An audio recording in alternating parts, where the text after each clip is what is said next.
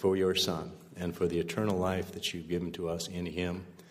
We are forever grateful for that you have opened our eyes to the truth of who he is and all that you have done through him and for us in him. We thank you also for your Spirit, the Spirit of truth, to lead us into all things that are necessary for us to know, to show us things to come. And we pray that you would minister to us, to teach us today. We thank you for your word that's preserved the truth.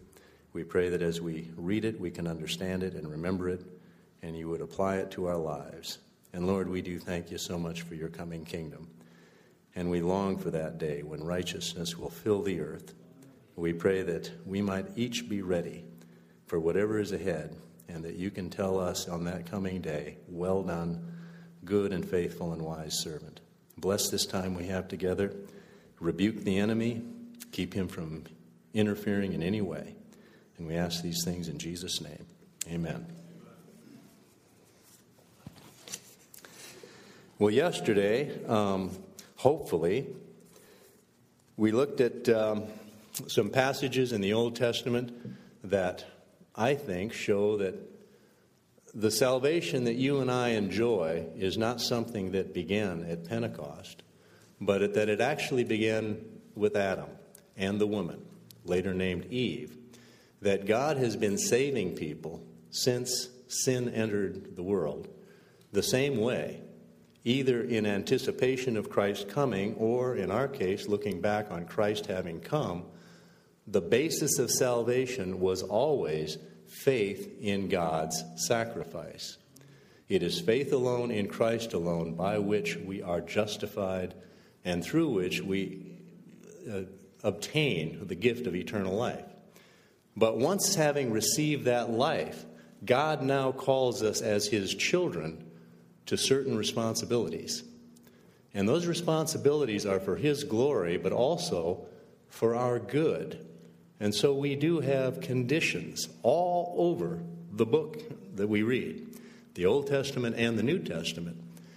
And those conditions apply to the degree of blessings that we can receive here and in the world to come, or in the ages to come. And a failure to recognize that really confuses a great many people. And that's why we have conflicting theologies, the Arminian view, the Calvinist view, that actually, instead of bringing clarity, bring darkness to many passages. So we're going to hopefully clarify some things. And last time we looked at these passages in the Old Testament in order to justify the view that we read in 1 Corinthians chapter 10, that these things that were written about the Hebrews, particularly those coming out of Egypt into the promised land, that history was recorded for our instruction, and it is relevant because those people were redeemed. This is not an unsaved rabble that comes out of Egypt that is somehow not justified or trying to prove that they're saved or trying to win their salvation through works. This is a redeemed people. And as such, they are very instructive to us. Now, just one other passage, and that would take us to Exodus. Notice Exodus chapter 4. Just one more statement that indicates, to me at least, that those coming out of Egypt were in fact redeemed. You notice in Exodus chapter 4, verse 31, when Moses goes back to them. And by the way, you have a little typological instruction there. Moses was rejected the first time he came to his people, wasn't he? And remember, he killed the Egyptian taskmaster, and then he had to flee Egypt. And the Hebrews resented his intrusion and even challenged him. And so he had to go into exile, didn't he? And just like our brother noted this morning, when he was in exile, he obtained a Gentile bride. And then he comes back, and his people receive him. You see, in that event the typology of Christ. Christ, rejected by his brethren the first time, and in his absence obtains a Gentile bride, and when he returns, he's received by his people. Precisely what we will see in the case of Christ. But in chapter 4, verse 31, notice what it says.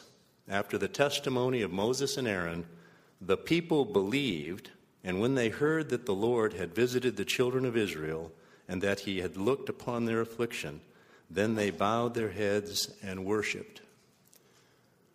Now, I think the word that sticks out of that passage to me is they believed. What did they believe?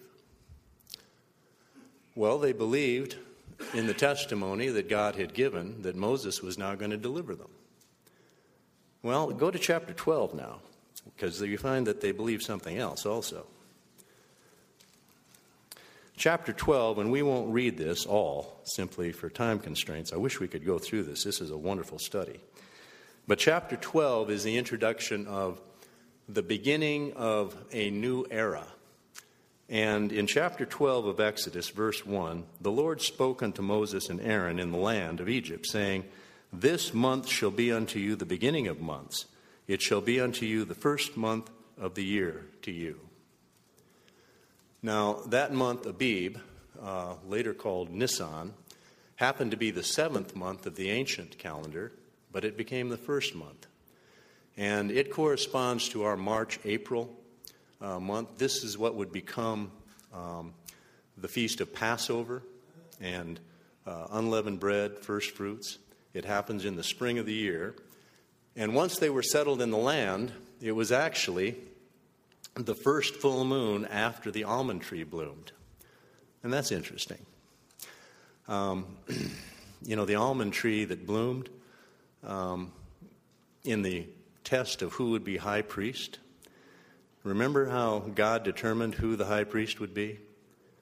The princes of Israel brought their rods, their staffs, and God said, the one that blooms will be my selection. Well, Aaron's rod bloomed, and it blossomed and then produced almonds. The almond tree blooming.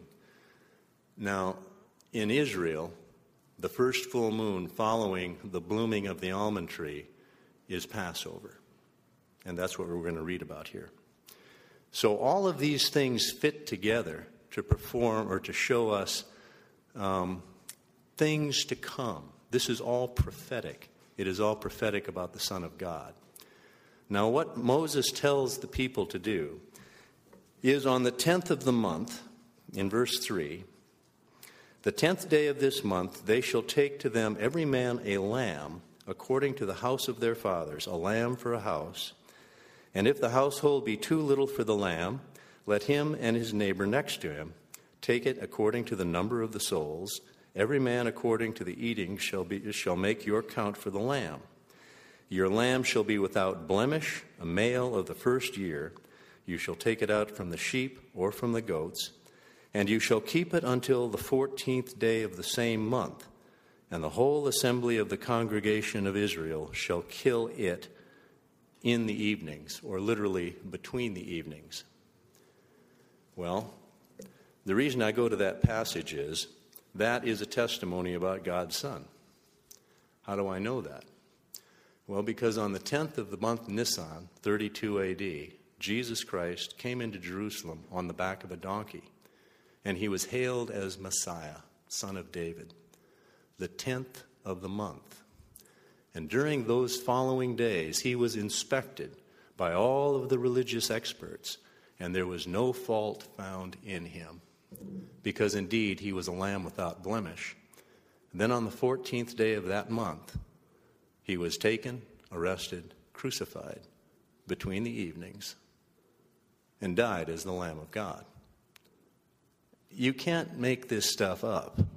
Moses could not have predicted that with accuracy. This whole book is written by an intelligence outside time that also controls events. This testimony about his Son, these people believed, even though they didn't really understand. We can't assume that they understood any of this. But they killed the lamb, they put the blood on the doorpost, and they were saved. Faith alone, in Christ alone. This people is redeemed. Well, now we come to the book of Numbers. Now, by the way, if you want to read a very thorough study on the timing of that whole prophecy, I'd recommend Sir Robert Anderson, The Coming Prince. He worked through that whole scheme with the Astronomer Royal of Britain. Robert Anderson was the chief inspector of Scotland Yard at the time. A brilliant man, certainly one familiar with evidence. And that work is worth your time. But, you see, it's not necessary. If you're into apologetics, it's great. But when we see this kind of a portrait of Christ and then the fulfillment, I hope that strengthens you in your faith. When you have doubts and fears, you wonder, where's this all leading? Understand that you have placed your faith in a God who has given you the truth, and this book is the only source of definitive truth that we have in this world. Do you know how privileged we are to have that? Everything we need for time and eternity, the essential truth we need, is right here in our hands. And we need to pay attention to it. And we need to pay attention to some of these passages that are rather unpleasant also, like the book of Numbers. When we go to the book of Numbers in chapter 13, verse 1 or verse 2 says, the Lord speaking to Moses now, send thou men that they may search the land of Canaan, which I give unto the children of Israel. Of every tribe of their fathers shall you send a man, every one a ruler among them. Notice the Lord says, the land that I give you. This was not something that God wanted to restrain. He wants to give them the land. And he wants them to go out, understand what it's like, so that they can develop an appreciation for it. So he's the one that commands them to send the spies into the land. Well, you know the story. The spies come back and they say, oh, yes, it's a wonderful land. They bring back fruit from the land. And they all acknowledge that it's a wonderful land, but there is adversity there. There are walled cities. There are the Nephilim. Some translations read giants. That's trouble. And rather than face that adversity, they would just as soon go back to Egypt. There is a truth here for the kingdom applicable to us. It's wonderful to be saved, isn't it? Now, we didn't read it, but we could go back to Exodus 15 and read the Song of Moses and all of the rejoicing. And these people are just so filled with the joy of God. They've been redeemed. They were slaves. Now they're free. They watched the Red Sea part. Their enemies drowned in that flood that followed. And they're free. And they are God's. And God's going to give them this land. How wonderful. And yet, a year and a half later, they're out here at Kadesh Barnea, and they're ready to stone Moses and Aaron and Joshua and Caleb, because suddenly they realize that some of the things God wants to give them require effort on their part. Oh, you mean it's not all free?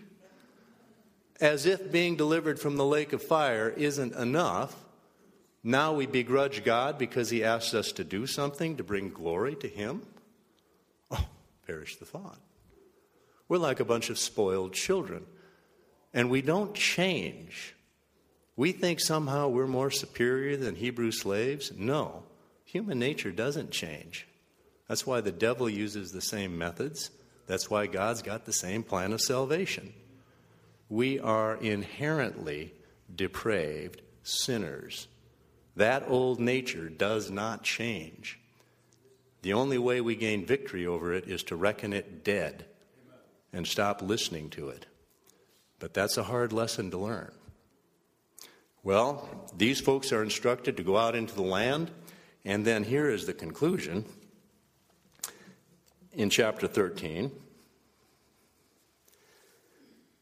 It says in verse 30, Caleb, the advocate for going in, Caleb stilled the people before Moses and said, "Let us go up at once and possess it, for we are well able to overcome it."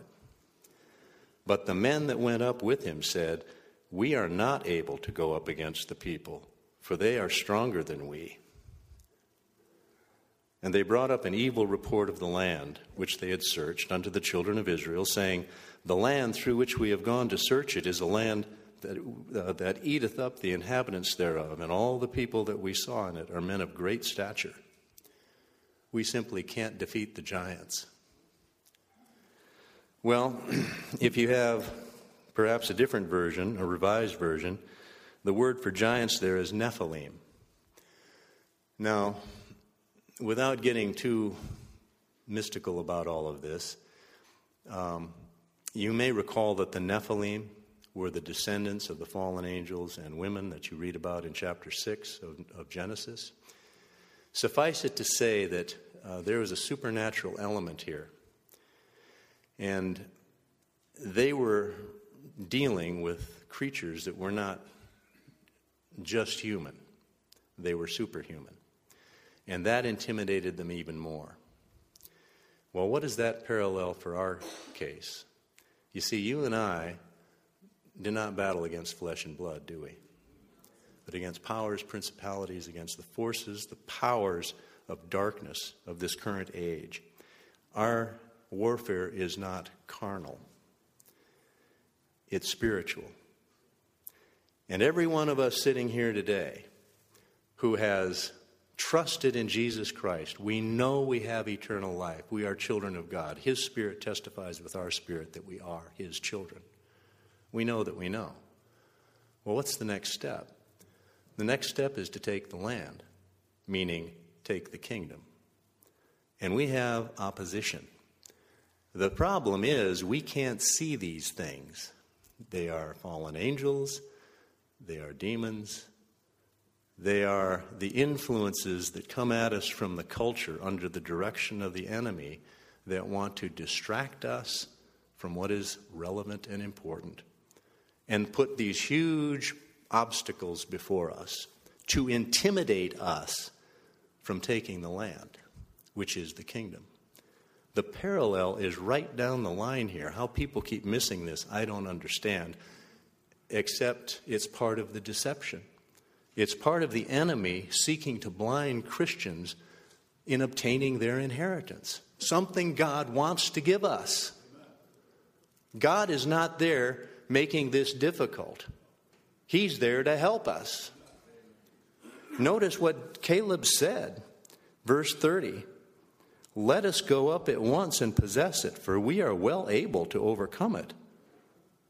And when we shirk from the responsibility, the opportunity to serve Christ in the face of adversity, well, then we're doing what the Israelites did. After all, wouldn't it be easier just to go back to Egypt? Slide back into that worldly lifestyle? And don't kid yourself, Christians do that. Multitudes of Christians do that. We're lying to ourselves if we think this is just the mixed multitude or a bunch of false professors. These are regenerate people who have given up the hope. Well, what happens? Chapter 14 of Numbers. "And all the congregation lifted up their voice and cried, and the people wept that night. And all the children of Israel murmured against Moses and against Aaron.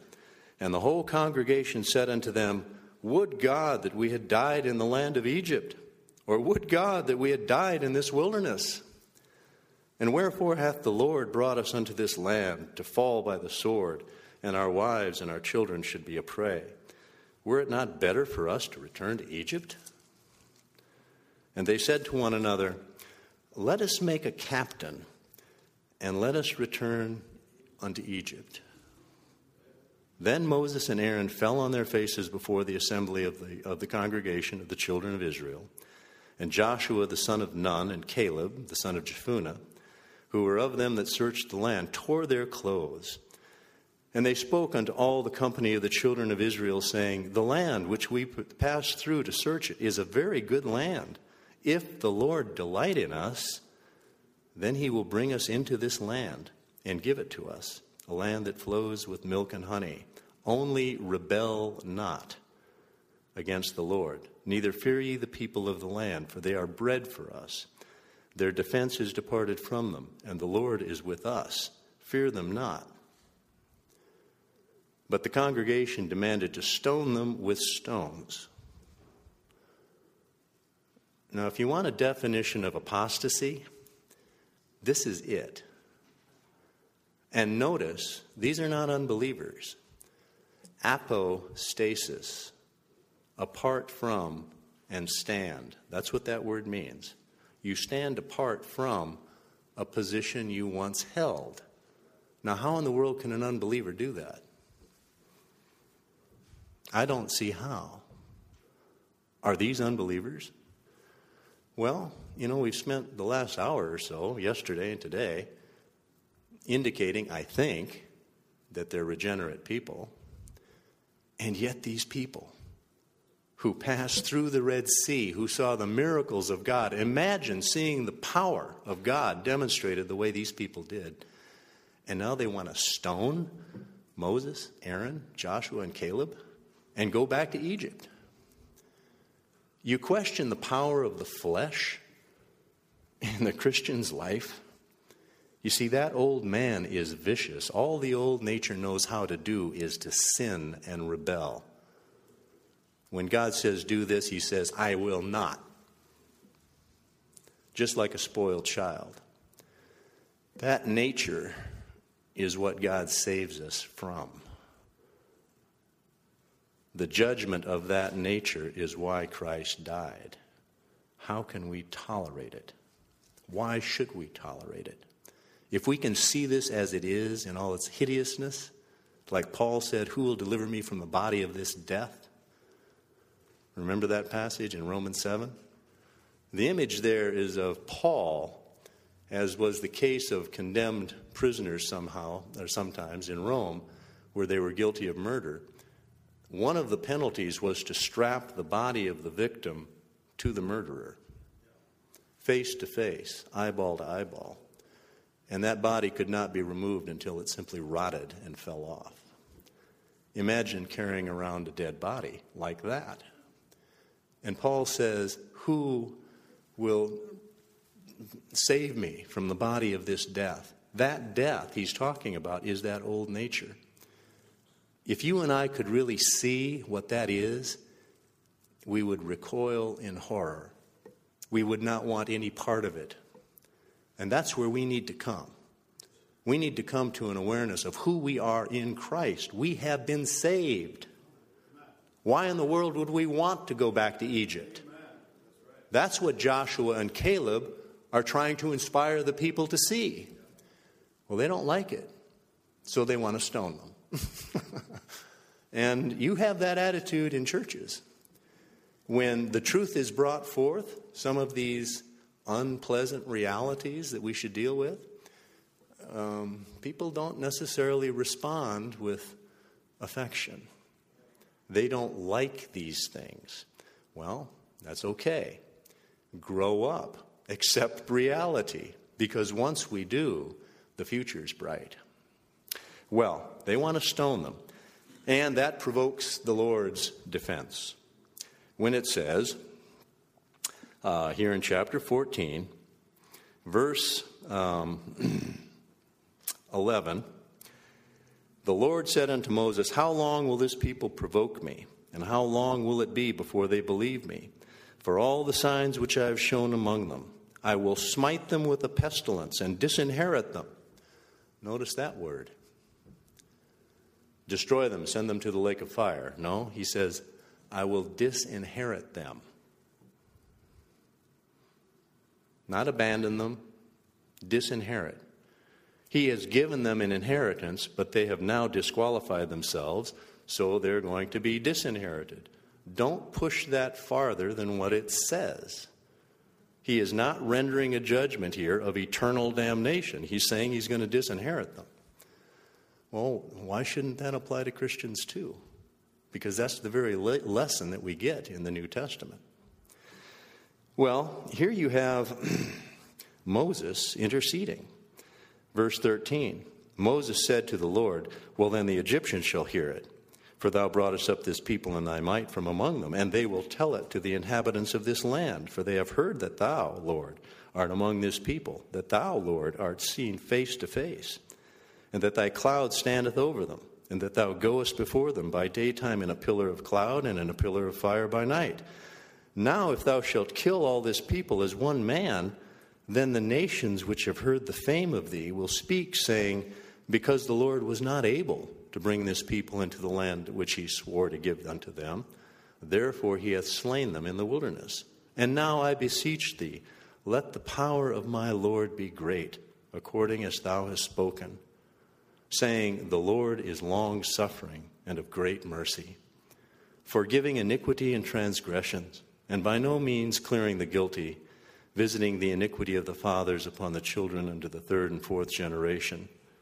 Pardon, I beseech thee, the iniquity of this people, according unto the greatness of thy mercy, and as thou hast forgiven this people from Egypt, even until now. Moses intercedes for the very people who want to kill him. Does that remind you of anyone? You see, Moses and Aaron are a twin type. Moses here representing the king, the ruler, Aaron the high priest. Moses initially had the capacity of both, but then that was divided. They are a joint picture of Christ. It is possible for Christians to rebel from the authority of the Lord Jesus Christ. But praise be to God, we have a high priest who ever liveth to make intercession for us. And were it not for that, none of us would make it. We wouldn't make it an hour. We just don't understand how vile we are in thought, word, and deed. That's why God has made a provision for us. If we confess our sins, he's faithful to forgive us our sins and to cleanse us of all unrighteousness, even those many things that we're not even aware of. He not only saves us, he keeps us saved. And we see in this intercession of Moses the ministry of Christ for his people. So God relents. But, although he doesn't kill everybody, he says this. Verse 22. Because all those men who have seen my glory and my miracles, just let these verses sink in. Think about them. Go back and read over them. Think about what these people had seen and what they're doing. Okay? All my miracles which I did in Egypt and in the wilderness, and have put me the test now these 10 times, and have not hearkened to my voice, surely they shall not see the land which I swore to give unto their fathers, neither shall any of them that provoke me see it. But my servant Caleb, because he has another spirit with him, and has followed me fully, him will I bring into the land whereunto he went, and his seed shall possess it. And that promise is extended also to Joshua. See, God makes an exception, but these are 2 men out of that whole congregation of those over 20 years old. The rest will die. 38 and a half years they will wander in the wilderness. And that's significant. We'll look at that a little later. These men now have sealed their fate because of their unbelief. Now that interprets what we read in the book of Hebrews at the end of that book where it says, you see, they did not enter because of unbelief. This isn't they didn't believe in God. This isn't Christians, they didn't believe in Jesus. The unbelief here is unfaithfulness or a failure to believe all that God had said. God promised them the land. They didn't believe it. Well, then they didn't enter. How many people out there who are believers in Jesus really don't believe in this kingdom stuff. Oh, yeah, it's just kind of pie in the sky. Why do you bother with that? After all, we're just going to go to heaven when we die, and we'll get a set of wings, and we'll sit on a cloud, we'll play a harp. I mean, why bother with all this millennium stuff? Well, I wonder what those folks will say at the judgment seat. God is offering to human beings the privilege of being a companion, a king priest, of reigning over the universe with his son. And people say, well, I don't care about that. That's not important to me. As long as I'm not going to the lake of fire, that's all I care about. Okay, well, maybe that's all you'll get. What then? Is that such a impossible reality? Or is it actually the truth? Well, notice now what happens. The people have a change of heart. They repent.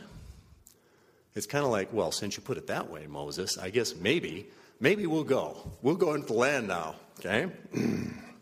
Well, after God pronounces the judgment that they will wander around in the wilderness there, and keep in mind, in the years that follow, their shoes didn't wear out, their clothes didn't wear out. God provided manna, he provided water from the rock, because they're his people, okay?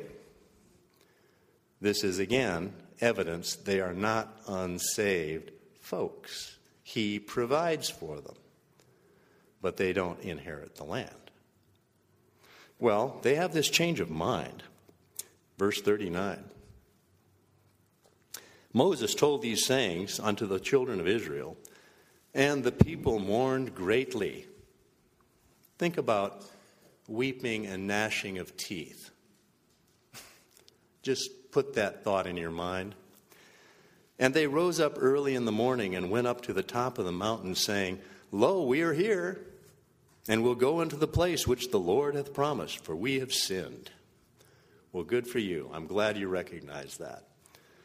And Moses said, Wherefore now do you transgress the commandment of the Lord? But it shall not prosper. Go not up, for the Lord is not among you, that you be not smitten before your enemies. See, now even in their repentance, they're sinning again. First, they rebel by not wanting to go. Now they rebel by disobeying God's command not to go. You see, this is just a willful people. And that's what we are. That's what must be reckoned dead. That's what must be broken. Well, they don't obey Moses. They just go ahead, and look what happens. Verse 44. But they presumed to go up into the hilltop. Nevertheless, the ark of the covenant of the Lord and Moses departed not out of the camp. Then the Amalekites came down, and the Canaanites, who dwelt in that hill, and smote them, and routed them, even unto Hormah. They were defeated. They presumed, notice that word, they presumed to go up in their own strength, even though they had previously acknowledged that we are not able to overcome these people. Oh, we're too weak. They didn't believe God would be on their side, but they knew that they couldn't do it. Well, now they decide they can. But they lose. And notice who it is that defeats them. The Amalekites. Later on, in the book of 1 Samuel, you'll find that God commands Saul to exterminate the Amalekites. Except he doesn't do it. He saves the best of the flocks. And he makes this very pious explanation to Samuel that, oh, well, yes, we wanted to spare the flocks because then we could make sacrifices to the Lord. Well, the Lord doesn't buy that explanation. And it's because of that sin that the Amalekites continue, Agag continues, and Saul's sovereignty is now put in question. It is at that point that God chooses another king who turns out to be David. But it doesn't end there. If you read the book of Esther, You remember the character Haman? Haman was an Agagite. Because of Saul's disobedience, generations later, you have a man named Haman that wants to exterminate the Jews. Sin has ripples that go on through history. We don't know what evil comes from one sin that we commit. But neither do we know all the good that can come from one act of love and grace and kindness. It has ripples. It's like that line from, The Gladiator, where the general is about to go into battle and he says, "Brothers, remember, what we do here echoes in eternity." It's a great line. And it's true. What we sow, we reap. Well, there's more to this. Because when Saul dies, he's killed by an Amalekite who takes his crown. And he's the one that brings it to David. The great lesson there for us is that the Amalekite, or Amalek, is a type, a picture of the flesh. And the sin we tolerate will eventually enslave us and destroy us and take our crown. That's why John says, keep your crown, hold it fast, don't let anyone take it away from you, because somebody will, something will, and oftentimes it is by our own choice. The flesh can rob us of the royalty that God wants to give us. The flesh can rob us from our inheritance. It was the flesh in these people that said, let's kill Moses and go back to Egypt. It was the flesh that says, oh no, we can't go into the land. There are giants over there. Instead of the spirit man trusting God to give them the land, to fight for them, the man of flesh says, oh, no, we can't do that. We would rather be comfortable and at ease and still be slaves. People don't see it that way. They do not see it as a distinction between liberty and bondage. They see it as a distinction between adversity and comfort. And everybody wants to be comfortable. Well, you can be comfortable in a box 6 feet underground, but you're dead. Okay? It's better to be alive, sweating, puffing, working, maybe suffering, but you're alive. And you're actually accomplishing something. And you're moving towards a goal. Bondage is death. Liberty is responsibility. And that's a lesson that we all need to learn. Well, when we get to chapter 15, I find this amazing. In chapter 15, God begins to talk to Moses about, well, when you come into the land, you see, it's almost like this was just a little blip on the radar. It's like, well, this really hasn't happened. What's relevant is when you get into the land, and he begins to speak to Moses about that.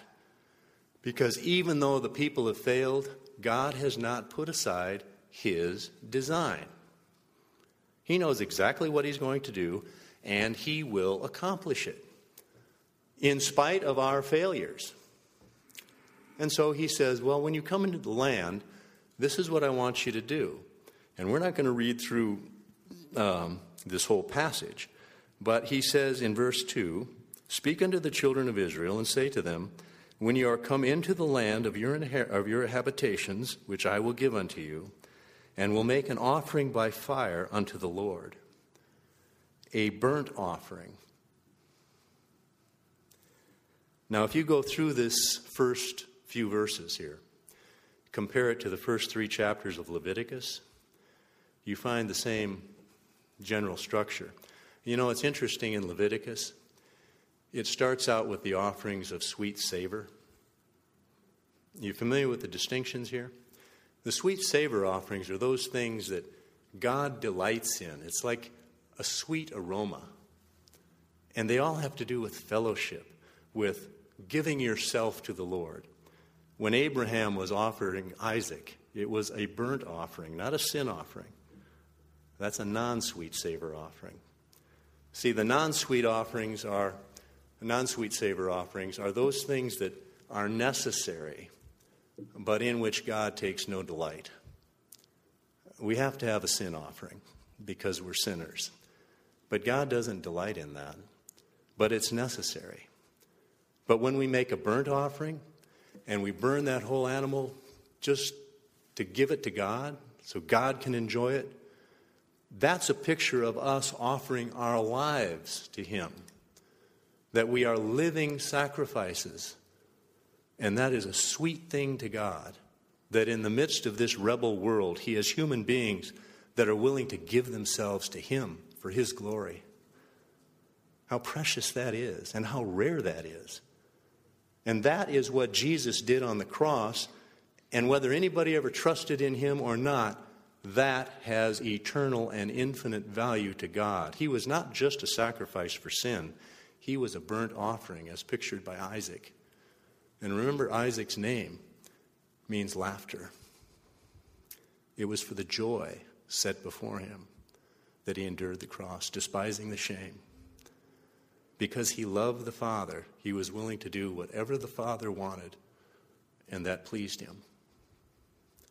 To be a burnt sacrifice, a burnt offering to God means give yourself wholly to Him. Remember, it was said of Caleb, he followed Him fully, and God delighted in him. Does He delight in us? Well, probably to varying degrees, depending on how fully we give ourselves to Him. You see, that's what the Lordship salvation teachers don't get. They get this before the cart, you see. They make this a condition of eternal life where it should be a consequence. Yeah, there is a time you preach Lordship, but you preach it to people that are saved. You don't preach it to people who are lost because they can't do that yet. You have to be alive before you can work. Okay? What the lost need to hear is, believe on the Lord Jesus Christ, receive life. Now, let's talk about what God wants you to do. And motivate them with an understanding of why He wants us to do it. Not only for His glory, but for our good. So initially here in chapter 15, the Lord is instructing Moses as to the sacrificial system of the burnt offerings when they get into the land, anticipating the fulfillment of His design. That's interesting to me. It's also picturing the millennium, because getting into the land is a picture of getting into the kingdom, which is a picture of the kingdoms coming to the earth. And you see, there's going to be a universal worship and praise of God at that time. And notice something else in chapter 15. If we go on, in verse 14 of chapter 15, if a stranger sojourn with you, or whosoever among you in your generations, and will offer an offering made by fire of a sweet savor unto the Lord, as you do, so shall he do. One ordinance shall be for both of you of the congregation, and for the stranger who sojourneth with you, an ordinance forever in your generations. See, in the millennium, they're not going to be just Jews. They're going to be other people who aren't Jews. They're going to be the sheep that enter in after that tribulation. They're going to be the saved Gentile nations. They're all going to be under the kingship of Jesus Christ. And there will be a sacrificial system renewed on the earth. And all people will worship Him, Jew or Gentile. So I take this as a picture of that future millennium also. But you know, there's one standard here, one ordinance for both the descendants of Abraham and also for the stranger among them. Well, then He makes another provision. And this is anticipatory, I think, of what would happen in the case of rebellion.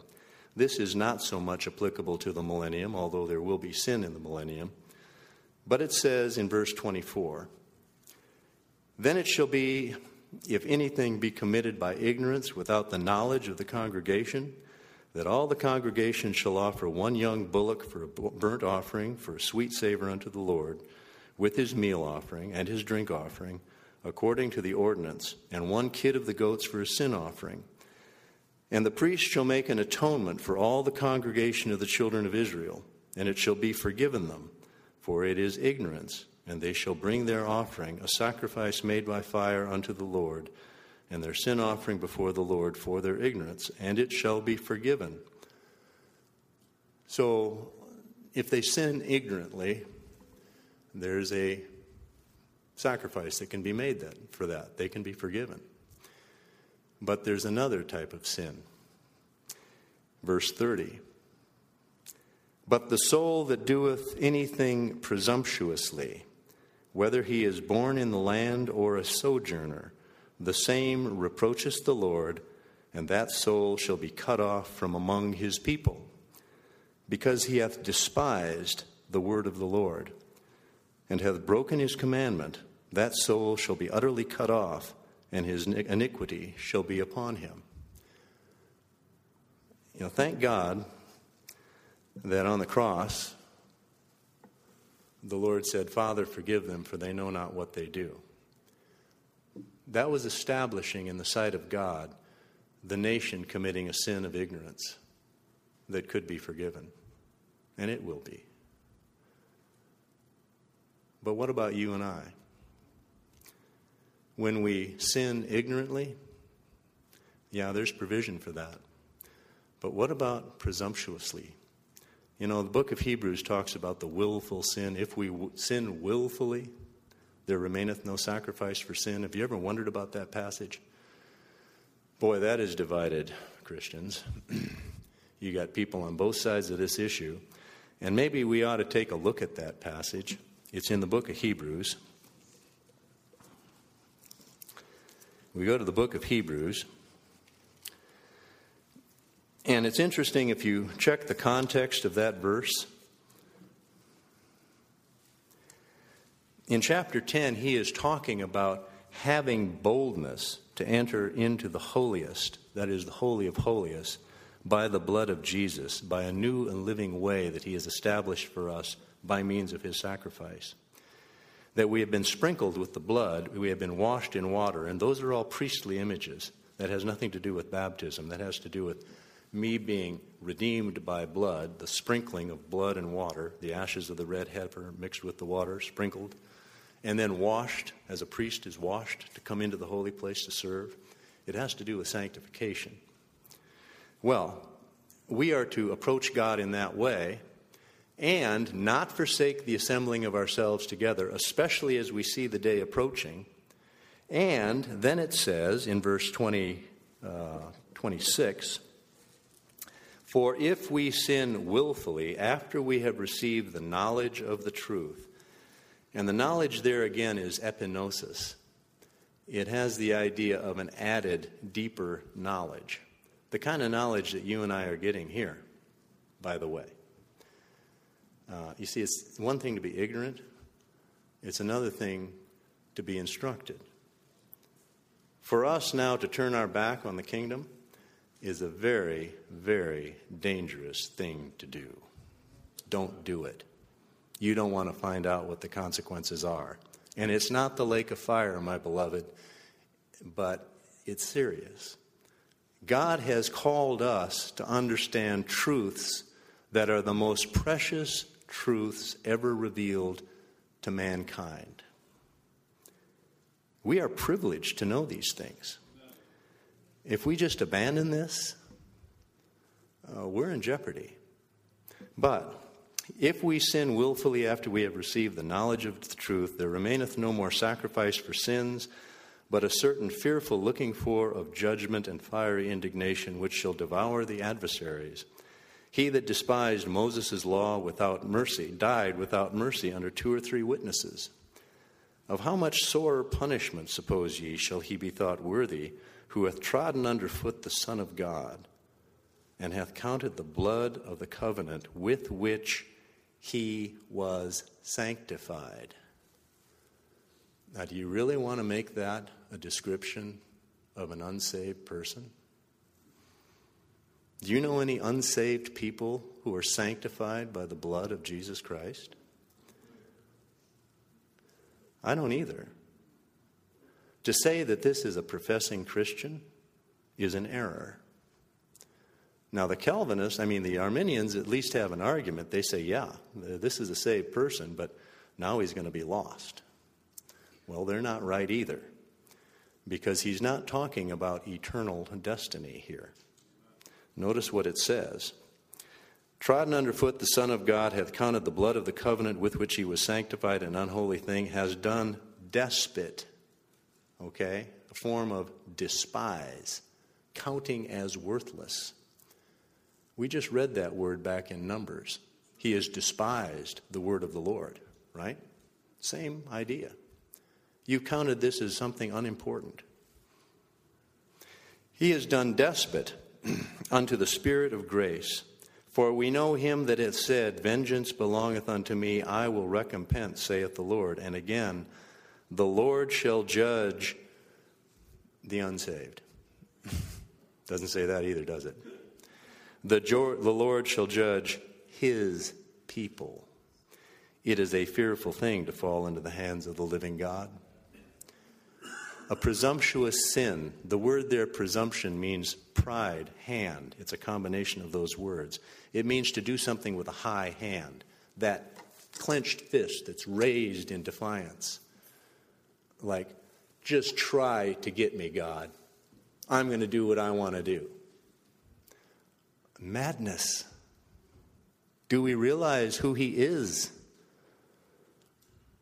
And that his love for us demands his attention to our training, our education, and our development. You know the old expression, spare the rod, spoil the child? We see fruit of that all over our culture, do we not? But God is a perfect parent. He is not going to let us go down a road that will destroy us, and especially so if he has enlightened us to these truths. Well, when we go back to the book of Numbers, I find it expressive once more of the perfection of this book. Because right after describing the consequences of the presumptuous sin, just strangely, out of the blue, we have in Numbers 15, verse 32, the strange case of a man gathering sticks. Now, why in the world would that be mentioned here? Well, it's pretty clear, isn't it? He's just talked about presumptuous sin. Now, the centerpiece of the law, especially during the time of Christ, was the Sabbath, right? That was for a reason. Because the Sabbath was a representation of the coming kingdom. It was the seventh day. It was the day of rest. It was when work had been completed. My Father worketh hitherto, and I work, was what Jesus said. What were they working at? From Adam's sin on, they have been working, redeeming people for that coming day of rest, which is the millennium. The seventh day is a picture of the millennial reign of the Messiah. That's what the Sabbath is about. That's why God said, keep it holy. Keep this in front of you. Remember it, because this is where we're going. Well, what was this man doing? He was gathering sticks. He was working on the Sabbath. Now, nobody in the congregation had any doubt this was not lawful, right? This was a presumptuous sin. I mean, a very blatant sin. And it's so trivial. Why would you jeopardize yourself in this way? Let's read the account. Verse 32. While the children of Israel were in the wilderness, they found a man who gathered sticks upon the Sabbath day. And they found him gathering sticks, and they who found him gathering sticks brought him unto Moses and to Aaron and unto all the congregation. And they put him in prison or in ward, because it was not declared what should be done unto him. And the Lord said unto Moses, the man shall surely be put to death. All the congregation shall stone him with stones outside the camp. And all the congregation brought him outside the camp and stoned him with stones, and he died, as the Lord commanded Moses. And we say, well, that's really severe. That's definitely the God of wrath, that God of the Old Testament, just doesn't understand, no grace there. Well, hardly. This is the God of grace. He's also the God of righteousness that guards the way that sinners can approach him and has established the Sabbath as that ultimate deliverance from sin and power of sin. And this man despised it. He thought, this is a worthless thing. This is important. I'm going to do what I'm going to do. And nobody's going to tell me otherwise. Why in the world would he gather sticks? Did they need fire? Did they need to cook? They had manna, didn't they? I mean, start asking these questions. Why would he be doing this? Well, it's an independent, presumptuous spirit that sins willfully, and the consequence is death outside the camp. You see, there remaineth no sacrifice for the presumptuous sin, right? If we sin willfully, there remaineth no more sacrifice for sin. There are some things that you do that simply have judgment as a consequence. And we have an illustration here. And I think that unlocks a great difficulty in the book of Hebrews. And there are many passages that do, but you have to go back to Numbers in order to understand Hebrews. If you don't, you're going to be left in the dark as to what Hebrews is about. But Hebrews is a warning to Christians that we too can act presumptuously. We can defy God. We can ignore the coming millennium. In fact, after having been enlightened by it, we can disregard it. And if we do, we're in jeopardy of losing it. Well, what's the solution? The solution, I think, also, in a beautiful way, is expressed in the very next verses. Now, after this strange case of a man gathering sticks, we have this other passage inserted here, apparently. I mean, why would Moses write about this? But he does. In chapter 15, verse 37. And the Lord spoke unto Moses, saying, Speak unto the children of Israel, and bid them that they make fringes on the borders of their garments throughout their generations, and that they put the fringe of the borders a cord of blue. And it shall be unto you for a fringe, that you may look upon it, and remember all the commandments of the Lord, and do them. And that you may seek not after your own heart and your own eyes, after which you used to play the harlot, that you may remember and do all my commandments, and be holy unto your God. I am the Lord your God, who brought you up out of the land of Egypt, to be your God. I am the Lord your God. Another one of those verses that God emphasizes who he is.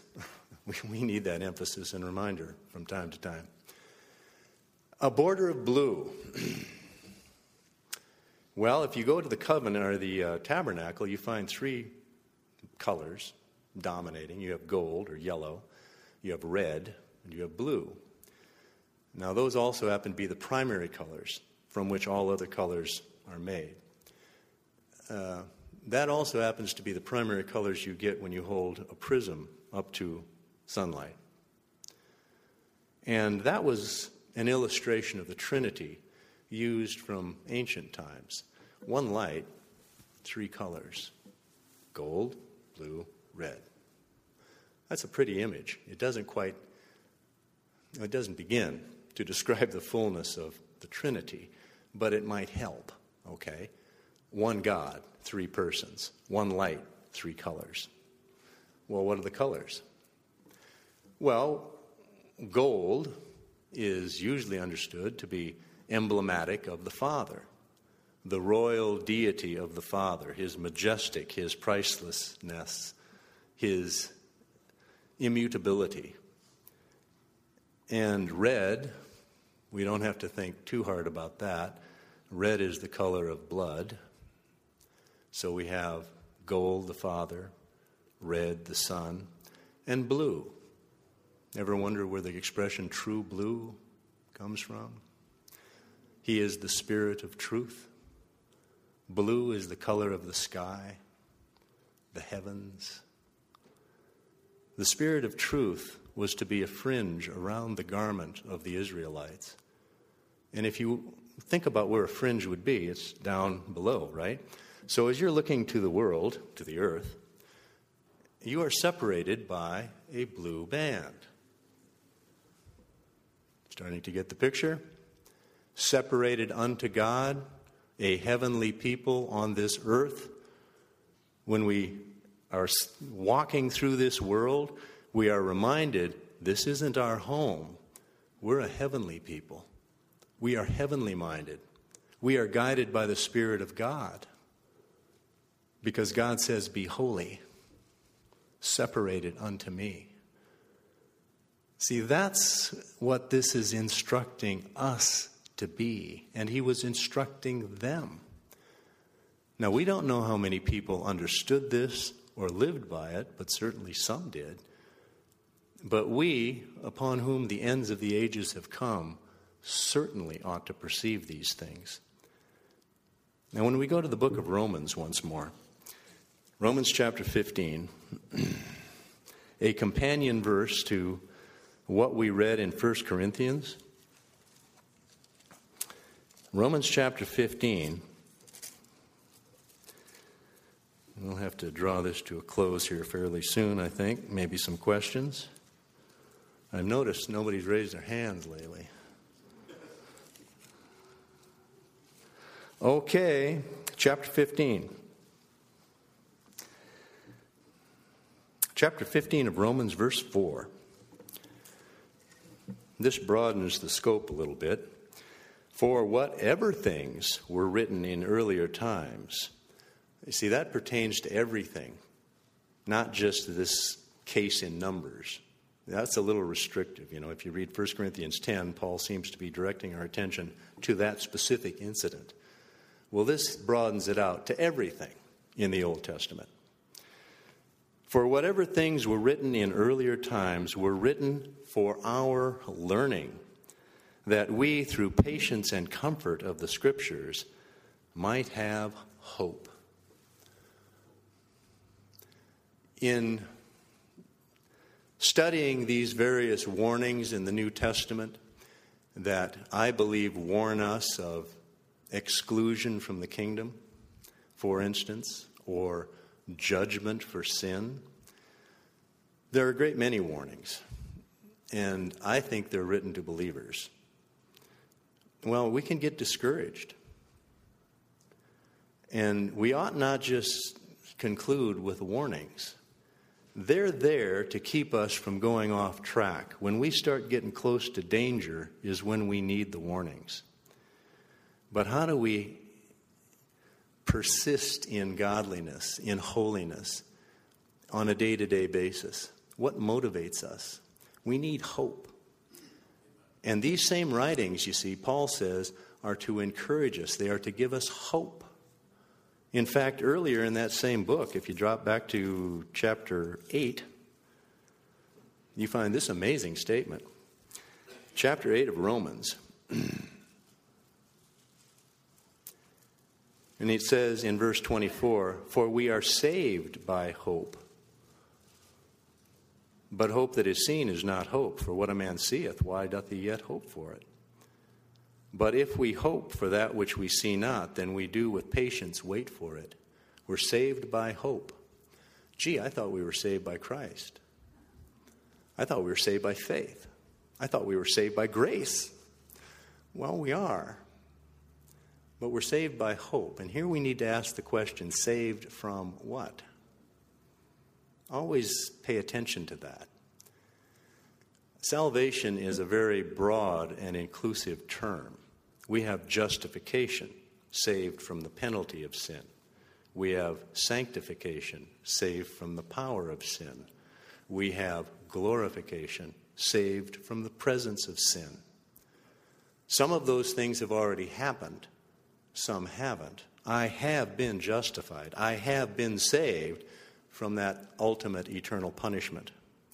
I am being saved now, if I'm cooperating with God, from the power of sin. And one of the things that helps me in that is if I have a hope. Is my hope the Lord Jesus is coming back, he's going to establish a kingdom, and I want him to say, "You're my friend." Imagine that.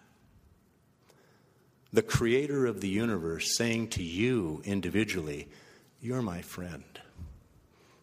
He's not going to say that to every Christian, because not all Christians are his friends. Jesus said to his disciples, the 12, the 11, in the upper room that night, after Judas had left, he says, "You are my friends if you do what I command you." Well, that's a challenge, isn't it?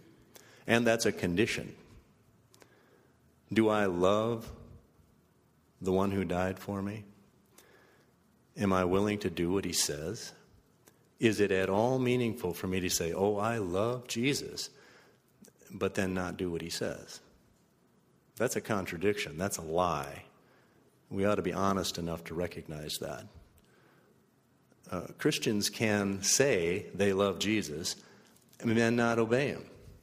Real Christians, really born-again people, people that are really saved, can disobey.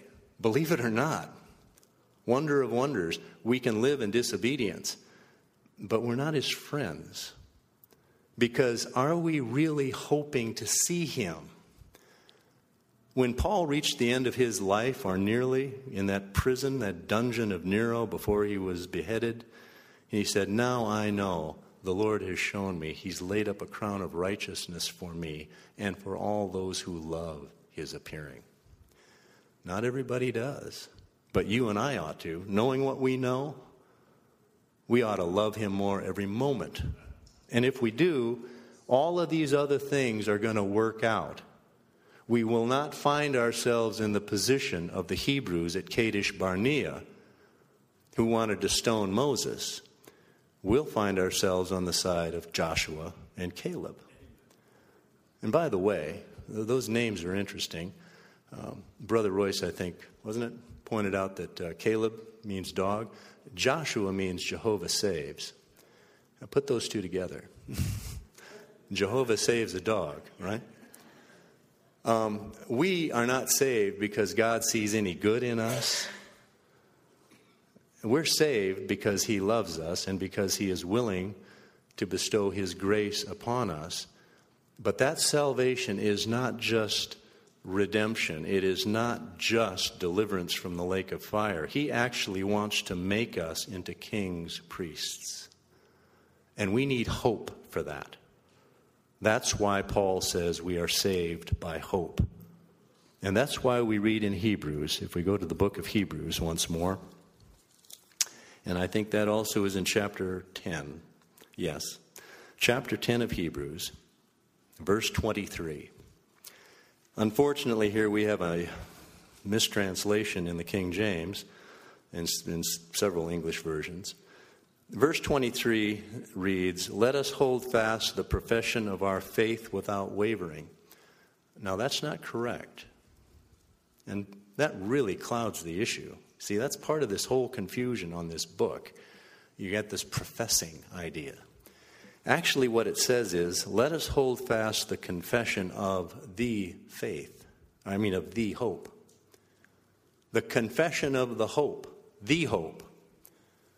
The hope is that the kingdom comes and I'll have a role in it and I will not have spent my life in vain.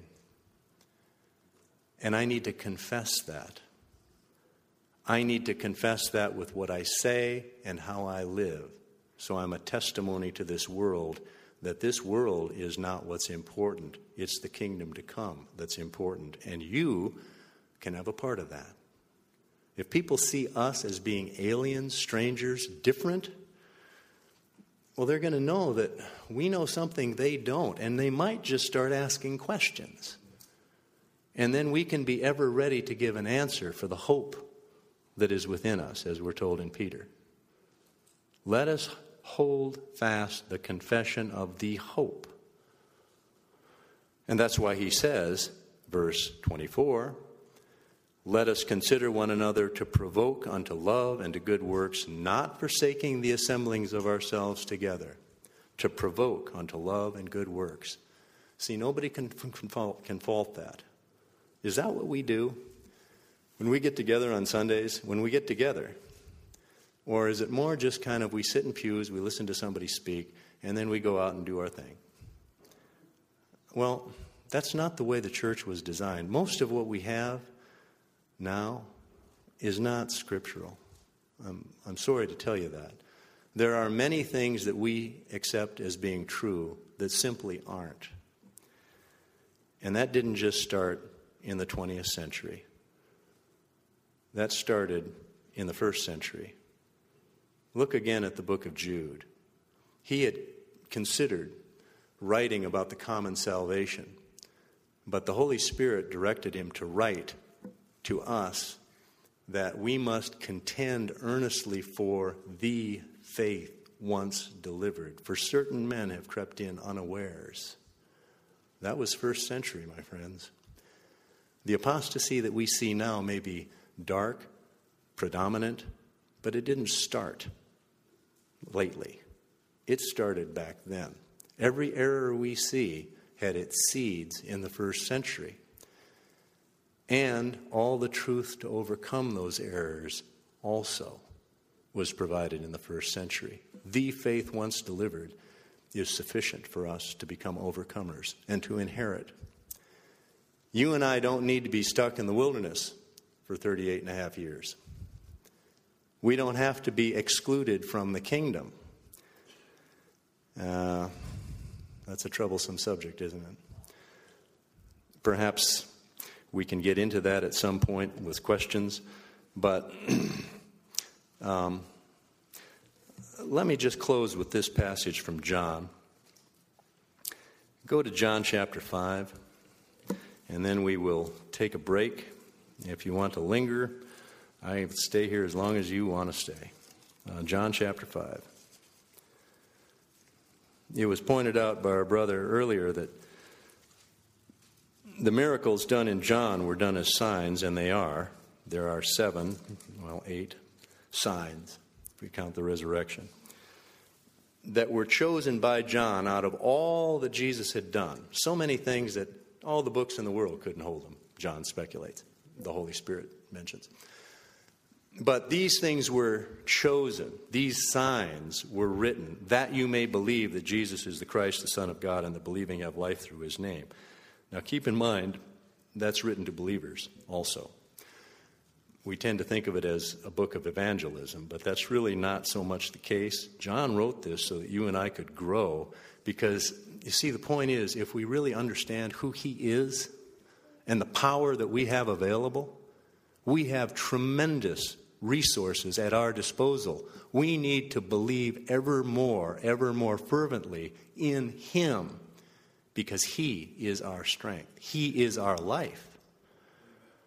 Well, he was also that for Israel, but they didn't see it. They were paralyzed, incapable of serving God.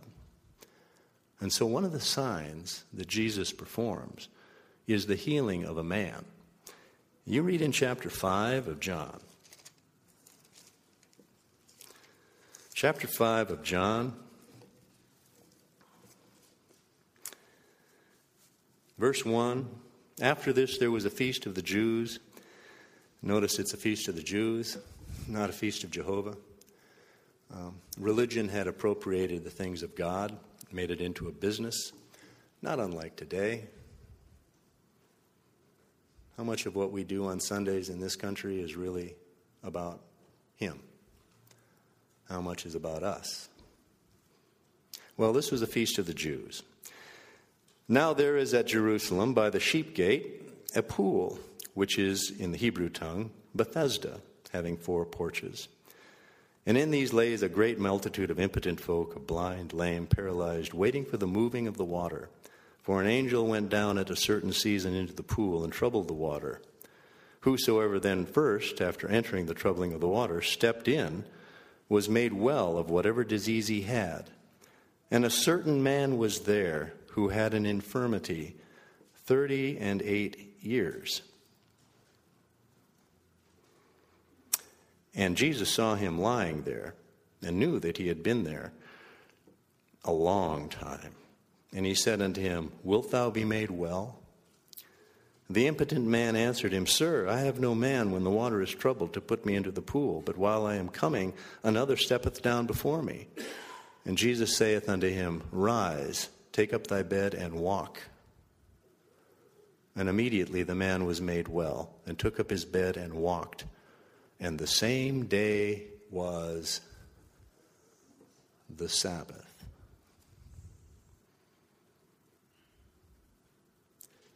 My friends, here is a picture of the coming of the Lord and the healing of Israel. When they rebelled, they became impotent, paralyzed, unable to serve God, and they wandered for 38 years. Now, do you think that's coincidence? Why does John even mention how long he'd been paralyzed? I find that very interesting, and I don't think it's by accident. I think it's by design. Jesus here was demonstrating to those who had ears to hear or eyes to see that he was the Messiah that could heal Israel of its paralysis and bring the Sabbath rest of God. But they would not see. They would not hear.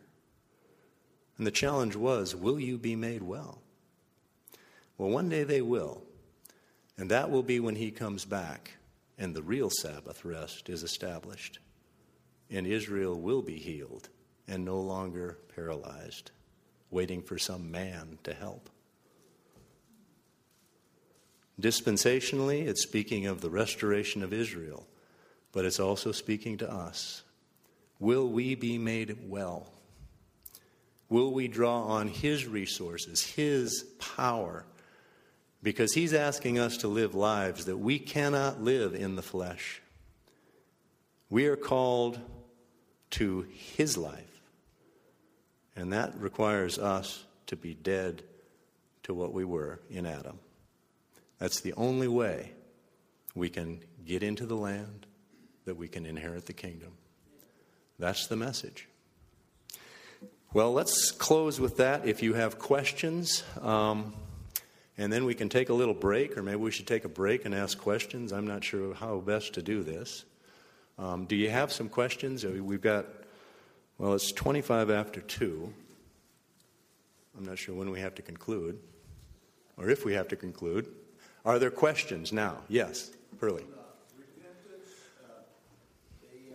John the Baptist came, said, repent, the kingdom of heaven is at hand. Jesus came, saying, repent, the kingdom of heaven is at hand. Is this the repentance that God is calling upon for the Jews rebelling there in Numbers 14 and 15? Well, one of the purposes of the coming tribulation is to bring the nation of Israel to the point of repenting, where they call upon God, because so far they haven't. Okay? The call of John the Baptist and Jesus, repent for the kingdom of the heavens is at hand. Remember, what John the Baptist said was, bring forth the fruits of repentance. Because they had become religious professionals, they had prided themselves in this outward form, which was fine. I mean, it was from Moses, but it had become encrusted with all of these traditions. And so they needed to be real in their pursuit of righteousness. I think that's what Jesus was saying in the Sermon on the Mount when he said to what I believe are Christians, unless your righteousness exceeds that of the scribes and the Pharisees, you will not enter the kingdom of heaven. People have trouble with that. They want to make that somehow a message to Jews to bring them to conviction so they'll become Christians. That's torturous, to say the least. It's wrong. And yet a great many godly people hold that view because they have to, because they see entering the kingdom as receiving eternal life. You see, if those two things are the same, what are you going to do with that passage? What he's saying to the light of the world, to the salt of the earth, to those who would be persecuted for Jesus and have great reward in heaven. See, that's who the Sermon on the Mount is addressed to, if you read it. To those people, he says, unless your righteousness exceeds that of the scribes and the Pharisees, you're not going to enter the kingdom. Then he says later in 6:33, seek ye first the righteousness or the kingdom of God and his righteousness, and all these other things will be added unto you. He's telling believers to have righteousness and to seek the kingdom. And he's saying, unless you exceed what I see in the Pharisees and the scribes, you're not going to make it. So, repent. Get real. This isn't a matter of just going to the temple and contributing a certain amount of your goods or washing your hands a certain number of times. This is reality. Okay? Show forth the mercy, the grace, the love of God. That's what is needed to enter the kingdom. And I don't see a distinction there between Jew and Gentile so much. I mean, that is a condition that he lays down for believers. But the repentance for the restoration of Israel has to do with that passage in Zechariah. You might want to turn there, but it's Zechariah, I think it's 12, isn't it? Zechariah chapter 12. I don't know if you can call this repentance.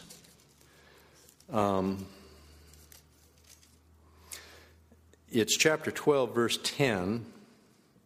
I will pour upon the house of David and upon the inhabitants of Jerusalem the spirit of grace and of supplications, and they shall look upon me whom they have pierced, and they shall mourn for him as one mourneth for an only son, and shall be in bitterness for him, and as one that is in bitterness for his firstborn. Okay? In chapter 13, verse 1, in that day there shall be a fountain open to the house of Israel, or to the house of David, and to the inhabitants of Jerusalem, for sin and uncleanness. Well, that's talking about the glorious return of Christ, when they will look upon him. And by the way, after that, they will look upon me. In the Hebrew text, there is an untranslated word. It's actually two letters, the Aleph and the Tav, the first and the last letters of the Hebrew alphabet. I was told recently that occurs 613 times, which is interesting. That may or may not be true, but it also exists in Genesis. Okay, look at that structure. It's untranslated. But they will look upon me, the Aleph and the Tav, whom they have pierced. How can you ignore that? They will look upon me, the Alpha and the Omega, whom they have pierced. The Lord is speaking. This is the revelation of Jesus Christ. I don't know how Jews can ignore that, but maybe there's a rabbinical explanation for it. I don't know. But this is when Jesus will appear, and the people of Israel will see and understand and then be saved. See, that's one argument that I have against the idea that the 144,000 Jews sealed in Revelation 7 are saved and will go out and evangelize. From my reading, there aren't any Jews saved until this moment. But that's another issue. I'm sorry. Any other questions? Yes? Just interesting, you said that you didn't think the apostles would be in the lake of fire. And not just barely. It didn't... You said that, I'm just asking your opinion, but I know where you stand. You're definitely a well-studied man, there's no doubt about it. But you said you didn't feel like the apostatized Christian would be in danger of the lake of fire. Where do you stand on where the apostatized Christian? Well, the question, I'm not sure how much of that gets picked up on the mic. The question is, where will apostate Christians be if they're not in the lake of fire, if they're not eternally lost? I think that they will continue in Hades and possibly be in a place of torment. I studied Joey Faust's book, and I think it's got a lot of merit for those of you that haven't read it. And I know that's controversial. The controversy comes from, well, that mitigates the sufficiency of Christ. That challenges the fact that Christ died for our sins. If God could then punish a Christian, even for something as heinous as apostasy. Well, I don't see why he couldn't. There is no obstruction to that, and to my mind, that does not in any way demean or diminish the sufficiency of Christ's sacrifice. He's dealing with his own child here, okay, who has gone wildly astray to apostatize. And if he's going to punish him, I don't say God can't. In fact, I think God should if he's righteous. I think he's going to be in torment. And I think he will remain in Hades. He will miss out on the first resurrection. Because all who rise in the first resurrection will live and reign with Christ 1,000 years, is the way I understand that passage. That means that any who do not, or any who are not characterized by being blessed and holy, for instance, those who deny Christ, well, I will also deny, the 2 Timothy passage. If you died with me, you will live with me. If you deny me, I will deny you. Well, that certainly opens the door to Christians being excluded from reigning with Christ. Okay? Well, what about those who don't reign? What if they don't rise in the first resurrection? Where are they? See, that's one of the reasons that people are very uncomfortable with this kind of an interpretation of Numbers. Because you wonder, well, okay, if Christians can be excluded from the millennial kingdom, well, where are they? And that's a big question.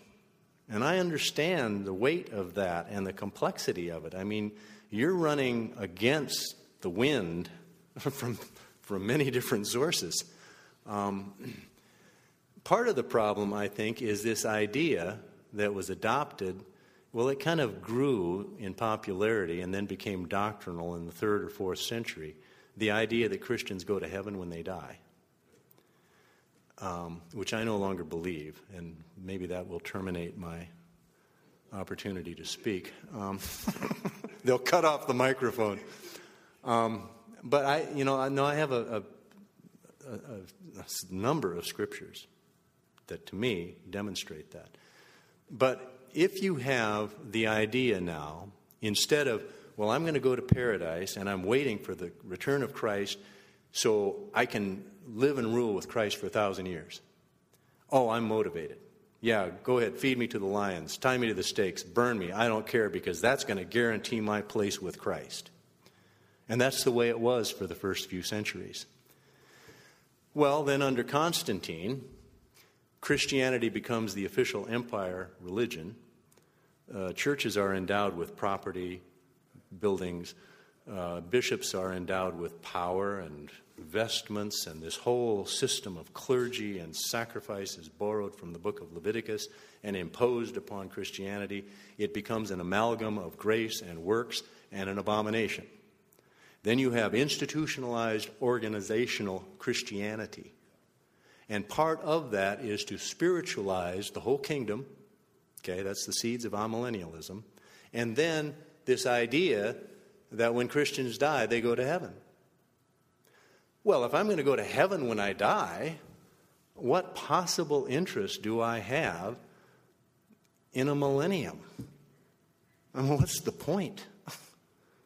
Especially when I have a spiritualized interpretation that says, oh, well, Christ is king. He's reigning now. The church is the kingdom. Well, so we're already in the kingdom. You see, the whole idea of the expectation of a returning Savior to rule on this earth goes away. And what takes its place? An organized religious system, where our hopes now are here, not there. Let me show you something amazing. Go back to the book of Numbers. This is in chapter 16. And this is probably far afield, brother, from your question, but I hope not too far. I think I answered the point that I think they're going to be in torment in Hades. And I think that torment is limited to the 1,000 years. But here's something that shocked me when I first noticed it. Chapter 16 has to do with the rebellion of Korah, Dathan and Abiram. Now notice who these people are. Numbers 16, verse 2. And they rose up before Moses with certain of the children of Israel, 250 princes of the assembly, famous in the congregation, men of renown. Now this isn't a mixed multitude of Egyptians. These are the creme de la creme. Okay, this is the men of renown of the children of Israel. They are now mounting an insurrection against Moses and Aaron. Well, this is apostasy too, is it not? And God deals with it swiftly, decisively. He swallows some of them with an earthquake, or the earth opens up. He destroys others with fire from heaven. Well, to me, that's fearful. I would not want to be in that position and find out. I've forgotten which book it is by Lang, but I think it's Clean Heart. But he has an expression in that book, and it says, a quotation, and he says, let the obscurity increase the solemnity that we may avoid the reality. That's kind of a complicated sentence, but the obscurity of what outer darkness is, the obscurity of what exclusion from the kingdom is. Oh, what is that? Well, let that obscurity impress upon you the solemnity of what this is. Even though you may not know what that is, it ought to scare you down to your socks so you don't want to experience it. Okay, that should be sufficient warning. We may not know what all of these things entail, but frankly, I don't want to find out. But these folks here are not, some marginal Israelites of some kind. These are the purebloods, the ranking members of this society. They are the ones that rise up against the Lord's anointed. And that's very, very common. It's very much often the privileged, the educated, the enlightened, and they think they can do things better than God can. And so they arrogate to themselves those authorities that are actually belonging to Christ, and they start running the church. Now, that's kind of an analogy here. But these folks actually wanted to get rid of Moses and Aaron and then go back to Egypt. Well, notice what they say. Verse 13. This is what shook me. Is it a small thing that thou hast brought us up out of the land that floweth with milk and honey, to kill us in the wilderness, except thou make thyself altogether a prince over us? What's the land of milk and honey there? Yeah, they're saying, you brought us up out of a land of milk and honey. They mean, you brought us out of Egypt. So they have reversed these ideas. God was taking them out of bondage. They now see the land of bondage as the land of milk and honey.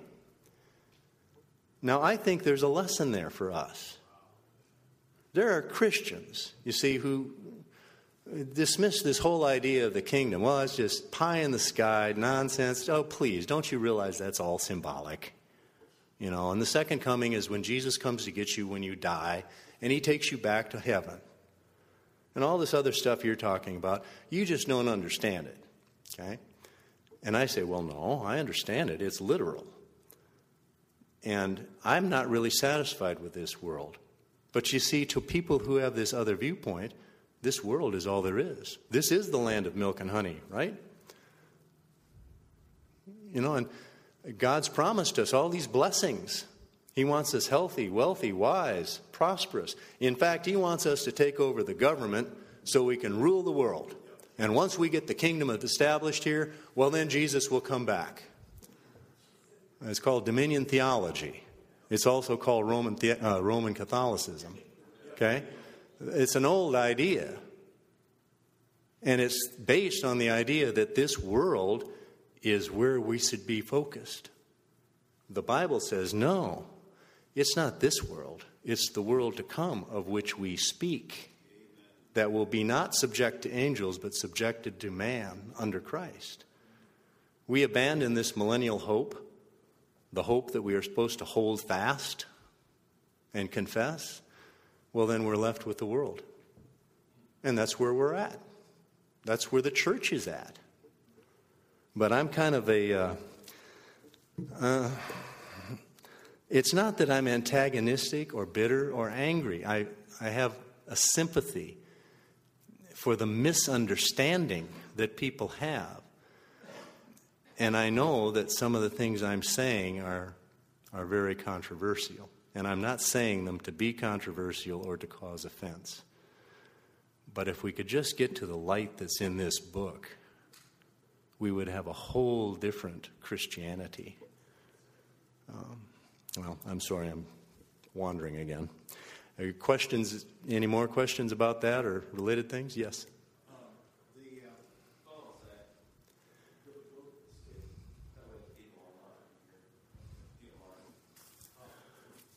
Those that are in Gehenna or whatever, amidst the 1,000-year kingdom, they'll be resurrected in the second resurrection, correct? Apparently. And stand at the white throne judgment and be found in the Lamb's Book of Life after the damned has been judged out of their books? Yes, I believe so. You're talking about if it is true that saved people, that is, people who are justified, okay, regenerate, if it is true that some will not rise in the first resurrection, where are they if it is true that they remain in Hades, okay, either in paradise or, here's the other possibility, in a place of torment because they were particularly rebellious or wicked and God deems them, worthy of that punishment. If that's true, and I personally think it is, when will they be raised? Okay? And I think the answer to that is found in chapter 20 of Revelation, the great white throne. And the way this is phrased, I think, you see, this is normally taught, and I taught this for years before, I studied this for a few years, and I just became convinced that what I had been taught and what I had been teaching was wrong. When it says in verse 12, I saw the dead, small and great, stand before God. The books were opened. Another book was opened, which is the book of life. The dead were judged out of those things which were written in the books according to their works. The sea gave up the dead that were in it, and death and Hades, notice those two terms, death and Hades. Death may be a personification there, but I don't think so. I think death is probably talking about that place of deep confinement, maximum security in which the fallen angels and perhaps humans were held. I think you have Hades and then you have death. Death may correspond to Tartarus, for instance. But death and Hades were in them, or delivered up the dead that were in them, and they were judged every man according to their works. Death and Hades were cast into the lake of fire. This is the second death. Whosoever was not found written in the book of life was cast in the lake of fire. Now, if we'd taken tickets to attend this conference, and we had a bunch of people out in the parking lot, and we said, okay, whoever doesn't have a ticket, come on over here, you have to buy one.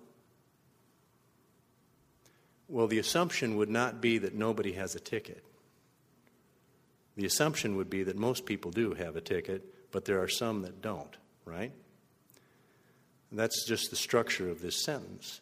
So whosoever was not found written in the Lamb's book of life.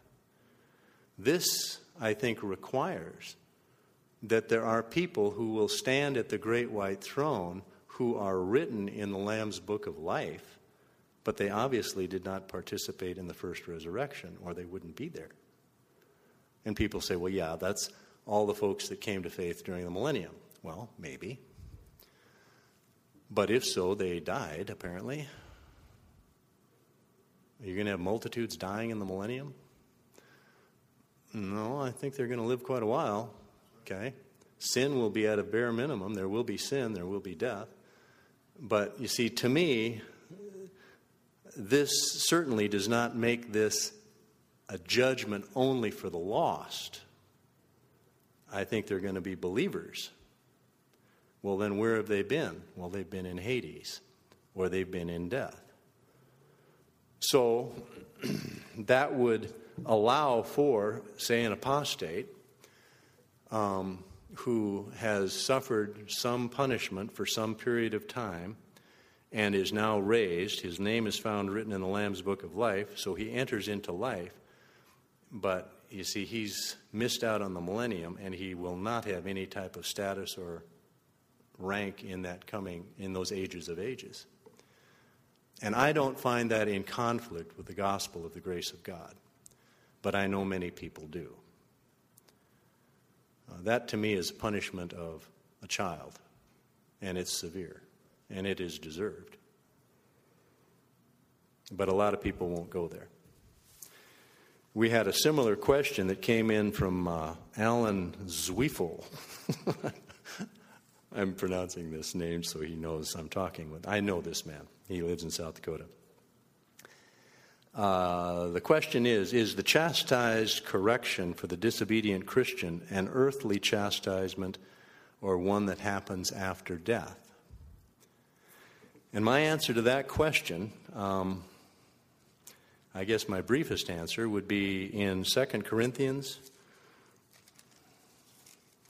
He's probably asking this question just so I get the answer out to you folks. I think he knows the answer. Because we've gone over this many times. It's 2 Corinthians, and it's chapter... let's see here. Chapter 5. And this is a passage that is construed to mean a great many things. This is where we get absent from the body, present with the Lord.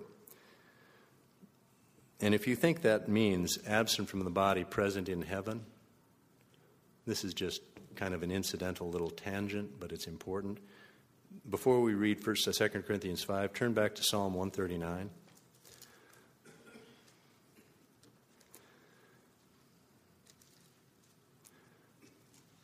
I mentioned before that I think one of the reasons that many of these kingdom truths are so difficult for people to receive is because of this idea that we go to heaven when we die. Well, what if that's not true?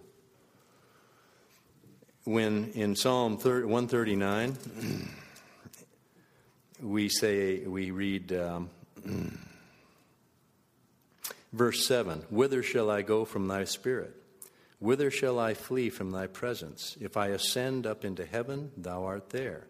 If I make my bed in Sheol, behold, thou art there."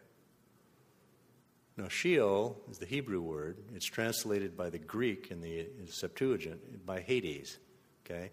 Hades is the place of the dead. It's where people go. Well, David says that if I go there, you're there. Well, it's absent from the body, present with the Lord, is it not? Technically true, right? If we are believers in Christ and we have desired his presence, we've prayed to him, we're walking in fellowship. He says, where two or more are gathered in my name, there I am in the midst. Is he not present with us today?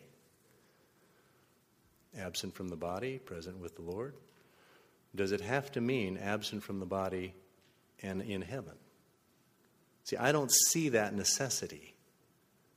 I think it's an assumption, and that assumption is built upon another passage that has, well, he led captivity captives, and we can get into that. But let me get to this other point first. Chapter 5, 2 Corinthians. Paul here is saying, well, I'm laboring now so that I can be accepted of him. Okay? Verse 9, "Wherefore we labor that whether present or absent," and literally it is whether at home or away from home. That's the literal rendering of those words. Whether we labor, whether present or absent, we may be accepted. And it's more the sense of that we may be well-pleasing to him. Not accepted in the sense of justification. Paul was not talking about that. He knows that he's justified. He wants to be pleasing, okay? That's why he's laboring. He's not working for justification. He's laboring to be pleasing, okay? Well, why? For we must all appear before the judgment seat of Christ, that everyone may receive the things done in his body according to that he hath done, whether it be good or bad. Well, does the judgment seat occur during this life? Or at the end of it? Or at some point in the future? Well, it doesn't occur now, right? While we're living. I personally think that it occurs when a person dies, that we stand before him, and that at some future point, the verdict of that encounter will be made public, where he will confess you before the Father and the angels or not, because it is given unto man once to die and then the judgment. So what I believe from Scripture is that when I die, unless the Lord comes back, I'm going to see the Lord. And he's going to go through my life, and he's going to say, well, you either qualify or not for the first resurrection. And then at that coming day, it will be revealed who is and who isn't. But I know that, too, is a controversial and very minority opinion.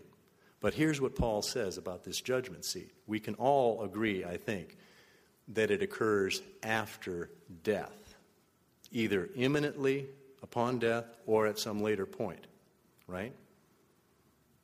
So the consequences cannot occur in this life, right? The consequences here, it says,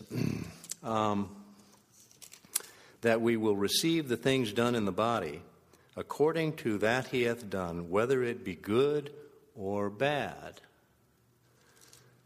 Knowing, therefore, the terror of the Lord, we persuade men. Now, usually people stop reading at verse 10. They don't read verse 11.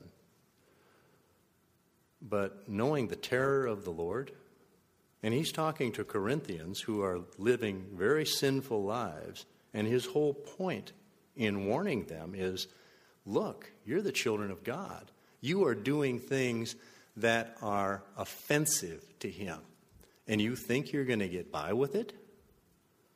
His whole argument here is you're going to receive consequences for what you're doing, good or bad.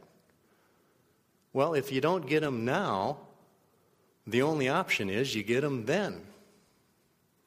So the answer to the question I see is, does the chastisement occur now or later? Well, if it doesn't occur now, it will occur later. Except I'm not sure how that works. You know, when the Lord was warning his disciples, he says, well, if you don't forgive your brother, take a look at Matthew 18.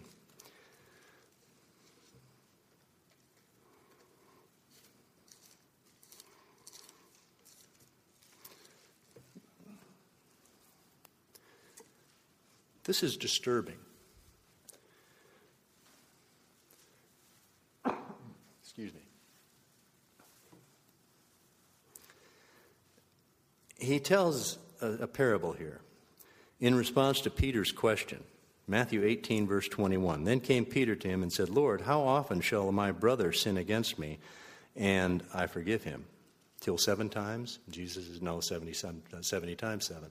Then he gives this parable about a household, and there's a servant that owed the Lord a bunch of money, and the Lord forgave him. Okay? Well, then this servant has another servant who owes him some money, and he's just hard as nails, unforgiving. Yeah, you pay me every dime. And he doesn't. And so he turns him over to prison. Okay? It says in chapter 18, verse 29. And his fellow servant fell down at his feet and besought him, saying, have patience with me, and I will pay thee all. And he would not, but went and cast him into prison till he should pay all the debt. Now, this is the one that's just been forgiven this huge debt. A servant in the household. So when his fellow servants saw what was done, they were very sorry, and came and told unto their Lord all that was done. Then his Lord, after he had called him, said unto him, Thou wicked servant, I forgave thee all that debt because you besought me. Should not thou also have had compassion upon thy fellow servant, even as I had pity on thee? And his Lord was angry and delivered him to the inquisitors, another version there is tormentors, till he should pay all that was due to him. Likewise shall my heavenly Father do also unto you, Peter, who asked the question, if you from your heart forgive not everyone his brother his trespasses. Well, that ought to frighten us. It does me. I don't want to be unforgiving because I don't want to find out what the inquisitors are. Okay? I really don't want to know. I don't know what they are, but don't you suppose there are Christians who have died without forgiving brethren? That have not suffered some consequence in this life? I mean, Paul tells us in 1 Corinthians, you're disregarding the Lord's Supper. You're showing up and you're getting drunk. You're not sharing food with those who are hungry. You're taking, priority of men's persons. You're going to court with one another. Don't you realize for this reason many are weak and sickly among you, and many sleep? Examine yourselves. Judge yourselves, that you be not judged. That's the whole point of the Lord's Supper. That's why we should have it frequently and meaningfully when we judge ourselves. Well, for those who weren't weak or sickly, who didn't die, what happens? When does God deal with them? What if you die in this state? Well, I guess you just go to heaven and get your harp, right? It's all under the blood. I mean, we cherish that delusion, but I think it is a delusion. Paul was saying, knowing the terror of the Lord, we persuade you to live lives of godliness, holiness, leave sin behind, live unto God with this hope of being pleasing to Him. Because if you don't, if you leave sin unconfessed, unrepented of, you're going to deal with it. He's going to deal with it. And if He doesn't deal with it in this lifetime, it has to be after death. Now, I realize how contrary that is. But I think it's true. I think that's what these passages teach. And when we take these passages and say, well, that's only referring to the professing Christian, we have just removed the teeth that can motivate us. We remove the threat. We make God kind of a Santa Claus who only wants to give us nice things and would never do anything contrary to our desires. Well, I don't see Him that way. I think He's the God of righteousness, and He will judge righteously, and I need to live in full knowledge of that. Can you place Hebrews 12, 6, 7, and 8 into your answer to clarify that passage of what you just said? Hebrews, yes, indeed. I would be happy to, brother. Hebrews 12. Hebrews 12 is, you see, when I was early in my studies, and I have kind of a complicated past, but there was a point in my life where I began to study the Word of God. And it was like when I was about 28 years old. And then I knew that I knew. I'm not sure I was saved before that. But when I was 28, I realized what the truth was, and I trusted in Christ, and I knew that I had trusted in Him, and I knew that the Scripture was true. Then I began to study. And I read all these brethren writers, and especially I went through Ironside and McGee and Schaeffer and Schofield, and I just couldn't get enough. Well, then I come to the book of Hebrews, and I didn't like Hebrews at all. And I didn't like James. And I didn't like Matthew until I figured out, well, yeah, but Matthew's just to the Jews, so I can get rid of that. You see, I don't have to worry about Matthew. And the reason I didn't like these books was because they are so challenging and because something just did not quite fit about, well, yeah, these are just professing Christians. Well, gee, I wonder if I'm a professing Christian. Because, I kind of had inclinations to do some of these things. Well, after I understood these accountability truths, now Hebrews and Matthew are among my favorite books because I find them so powerful in their instruction. This is really practical. And so when we read in chapter 12 about looking to this, realizing there's this cloud of witnesses, we ought not look to the ramparts of heaven and see, Aunt Jane up there peering over, They're not up there looking down, okay? The cloud of witnesses is in chapter 11. And those witnesses are all of people who sacrificed in order to please God. They did not sacrifice to get saved.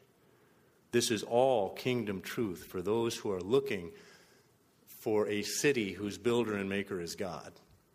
They have a heavenly hope. That's the point.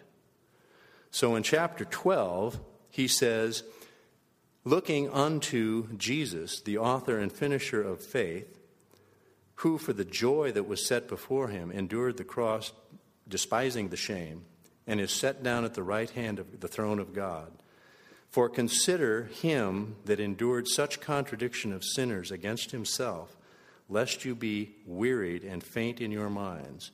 You have not resisted unto blood, striving against sin. And you have forgotten the exhortation which speaks unto you as unto sons. My son, despise not thou the chastening of the Lord, nor faint when thou art rebuked of him. These are sons, you see. The Lord, the Father, dealing with his children. For whom the Lord loveth, he chasteneth and scourgeth every son whom he receives.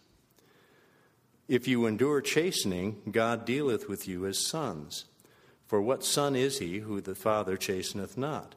But if you be without chastisement, of which all are partakers, then you are bastards, not sons. And the term bastards there is sometimes translated as illegitimate, which is okay, but bastards is okay too. It simply means you're a child, okay, but you are not qualified to inherit. And that's the distinction he's making here. So those who are fit to inherit will be chastened by the Lord, they will cooperate with that, and they will be benefited from it. Others won't, and they won't inherit. And so he comes down to this point here of bringing out the case of Esau. Now, is this kind of where you're going? Okay. Down here in chapter 12, he draws in many fleshly sins into this tight span and says, lest there be any fornicator or profane person. Profane doesn't mean necessarily that you swear. It means worldly, okay? Profane, meaning of the secular world. Well, sexual promiscuity, fornication, or being worldly. That should not be mentioned among the saints of God. Just imagine if we actually took this seriously and preached this. I mean, you'd empty churches in a heartbeat. If you actually applied this truth, worldliness, well, you see, this should not even be a part of a Christian's life. Well, lest there be any fornicator or profane person, like Esau, who for one morsel of food sold his birthright. For you know afterward, when he would have inherited the blessing, he was rejected, for he found no place of repentance, though he sought it carefully with tears. And I'm so glad you brought that up, brother, because I overlooked it before. Let's go back to chapter 27 of Genesis. this too is instructive. You know, when our brother this morning was talking about Jacob, I am in agreement with that. I think Jacob, Esau are both misunderstood. Jacob is portrayed as this kind of unregenerate, scheming, evil guy, you know, until he wrestles and gets saved. I don't see it that way at all. I think he was spiritually minded, and so was Rachel. And Rachel understood what God had prophesied. And here Isaac, in his frailty or old age, he was leaning towards his favored son, who was Esau. And Rachel said, no, we can't let this happen. And true, what they did was according to the flesh. But what they did was right. And it was motivated with the right intention. Jacob aspired after spiritual things. His problem was that he sought to achieve them through fleshly means. So we ought to not be quite so hard on old Jacob. I think he is largely misunderstood. And I think Esau is misunderstood. Esau is painted as this unregenerate, lost paragon of vice, you know, that they say, well, certainly he's lost. Well, no, he's the favored son of Isaac. Isaac loves him. But he's of the flesh. And so, knowing this situation, Jacob follows the advice of his mother. They conspire. They get the birthright. And then here's Esau's lament, which is one of the saddest things. This, I think, corresponds very well with those passages in the New Testament that use the word weeping and gnashing of teeth. Now you realize it's too late to change anything, and boy, what have I lost? And that's going to be the reality of many people. And I pray it will not be with that for me. Well, if you go to chapter 27, verse 34, verse 34 of chapter 27 of Genesis. And when Esau heard the words of his father, that the blessing has now gone to Jacob, he cried with a great and exceedingly bitter cry, and said unto his father, Bless me now, or bless me even also, O my father. And he said, Thy brother came with subtlety, and hath taken away thy blessing. And he said, Is not he rightly named Jacob? For he hath supplanted me these 2 times. He took away my birthright, and behold, now he hath taken away my blessing. And he said, Hast thou not reserved a blessing for me? And Isaac answered and said unto him, Behold, I have made him thy Lord, and all his brethren have I given to him for servants. And with grain and wine have I sustained him. And what shall I do now unto thee, my son? And Esau said unto his father, Hast thou but one blessing, my father? Bless me, even me also, O my father. And Esau lifted up his voice and wept. And Isaac his father answered and said unto him, Behold, thy dwelling shall be in the fatness of the earth, and of the dew of the heavens from above. And by thy sword shalt thou live, and shalt serve thy brother, and it shall come to pass when thou shalt have dominion, that thou shalt break his yoke from off thy neck. Well, and Esau hated Jacob. We find that rectified later too. Later Esau is reconciled to Jacob. Well, Esau, although he now repented of his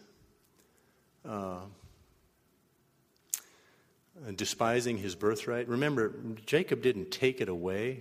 Esau sold it to him because he was hungry. He despised it. He thought it of little value. But now, when he's lost it, he says, oh yeah, Jacob stole it from me. He's still not acknowledging his own fault in that. But he wants it. Now he realizes he's lost it, and he wants it. He's repented, hasn't he? But he found no place for repentance because Isaac, speaking here as a prophet, indeed, really, he has now pronounced the blessing on Jacob. He cannot recount that. He can't take it back. Jacob cannot repent Isaac cannot repent. Right? So Esau found no place for repentance, even though he sought it with tears. Well, we saw that earlier, and I didn't make a note of it. But if you go back to the book of Numbers now, in chapter 14, or chapter 15, no, it's chapter 14. Remember how when the people had heard the judgment of God, oh yeah, you're going to die out here in the wilderness, and then they say, oh yeah, oh no, we'll go now, right? And they go up. Well, they repented, didn't they? Well, yeah, they did. They said, oh, yes, so now we'll go into the land. But God didn't repent. They found no place of repentance, even though they sought it with tears. And indeed they did, just like Esau. But God had already made the decision. You're not going to go in. They tried, and they were defeated by the Amalekites. So in both cases, you see, with Esau and with the children of Israel, once they saw the consequences, they repented, but it was too late. See, and that is the stark reality of death. That's what Paul was warning the Corinthians about. Knowing, therefore, the terror of the Lord, we persuade men. You see, once you've died, you can't undo it. We have this life to live fruitfully, aggressively for God. And if we pass it up, we've lost it. And that's why there will be weeping and gnashing of teeth. The regret, oh, I could have lived my life in such a different way, but I didn't. But I can't go back and do it over then. People urgently need to hear this. Because the world, the flesh, and the devil pulls us away from this reality all the time. That's his design. Satan has constructed this virtual reality, this matrix that isn't real, but people think it is. And so we invest all of our time and effort in things that don't count for eternity.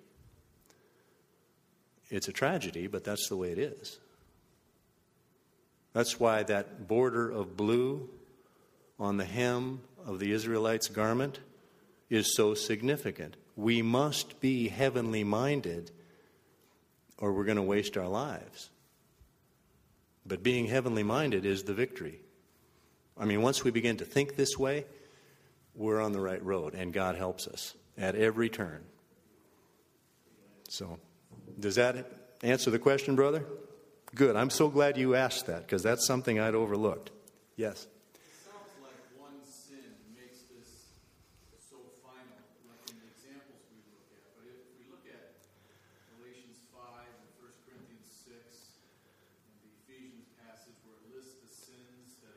Yes, and those are other really good passages to look at. But does it not put those in a continual sense, in this sense, that a Christian who continues in those things will not inherit?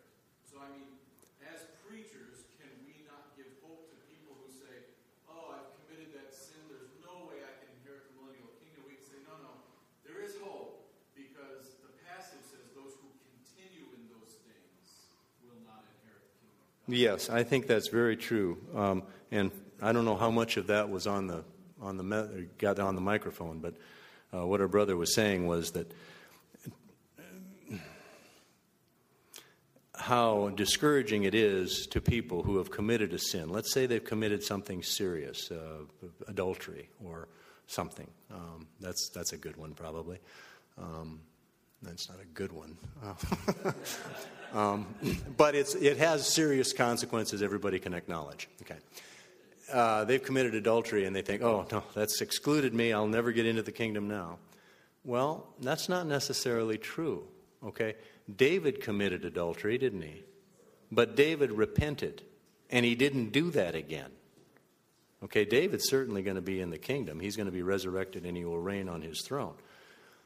So it's not the fact that we have committed a sin or even many sins. It's a question of, have I repented of that and forsaken it?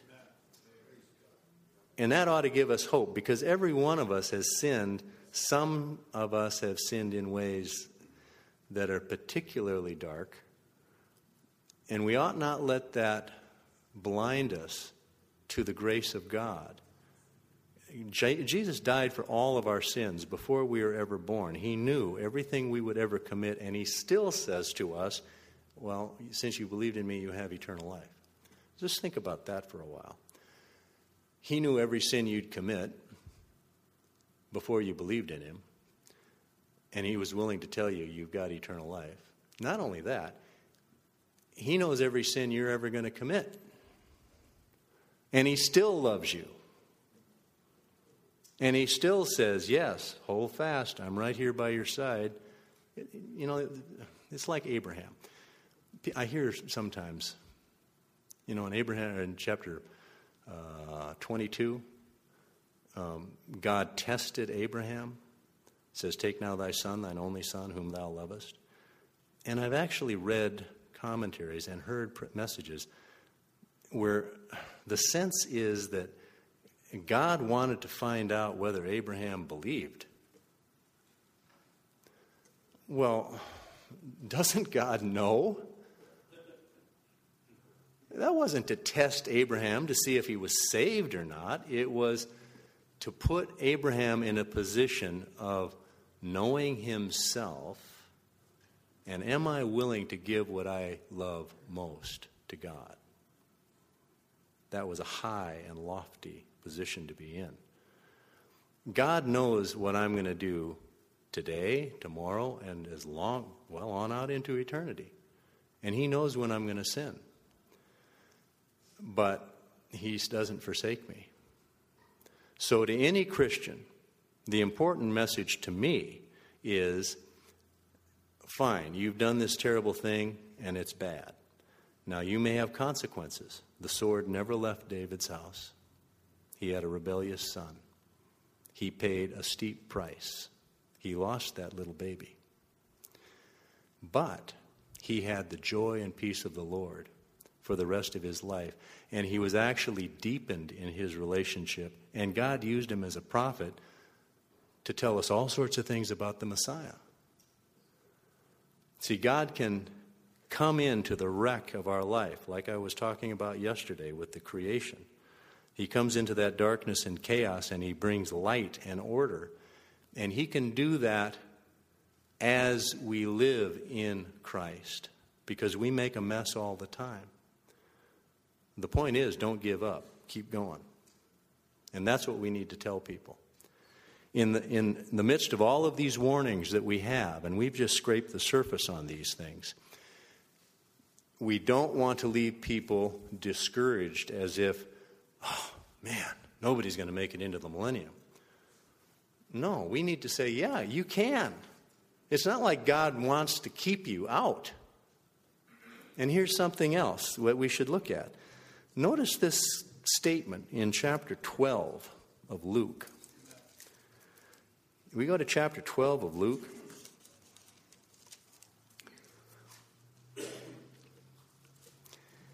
These wonderful words.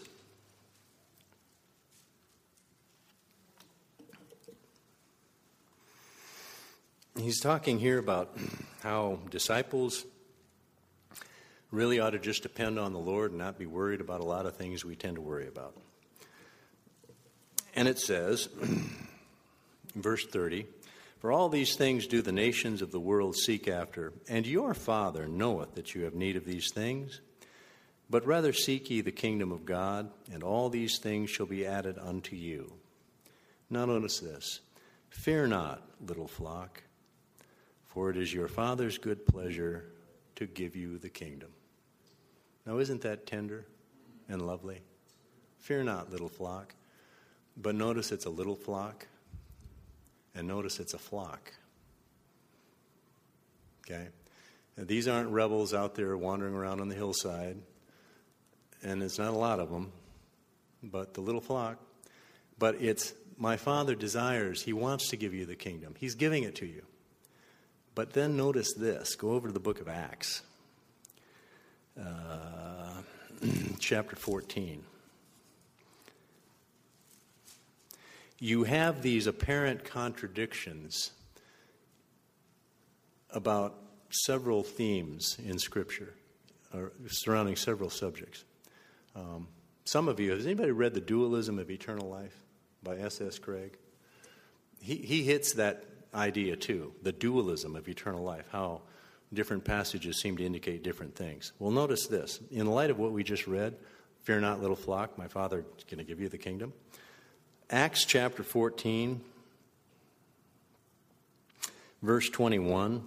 This is after Paul was stoned and probably killed. I think he was, and then raised from the dead. Verse 21, and when they had preached the gospel to that city and had taught many, they returned again to Lystra and to Iconium and to Antioch, confirming the souls of the disciples and exhorting them to continue in the faith, and that we must, through much tribulation, enter into the kingdom of God. Oh, I thought he wanted to give it to us. Well, he does. But the kingdom of God is the antithesis of the kingdoms of this world. Jesus said to his disciples, if the world hates me, it's going to hate you too. You see, if we are disciples on the road to the kingdom, we will naturally receive the enmity of the world. It is through tribulation that we enter the kingdom. You see, I wish that was understood, and I wish people would just accept the fact that getting saved is not entering the kingdom. I mean, there are distinctions here, okay?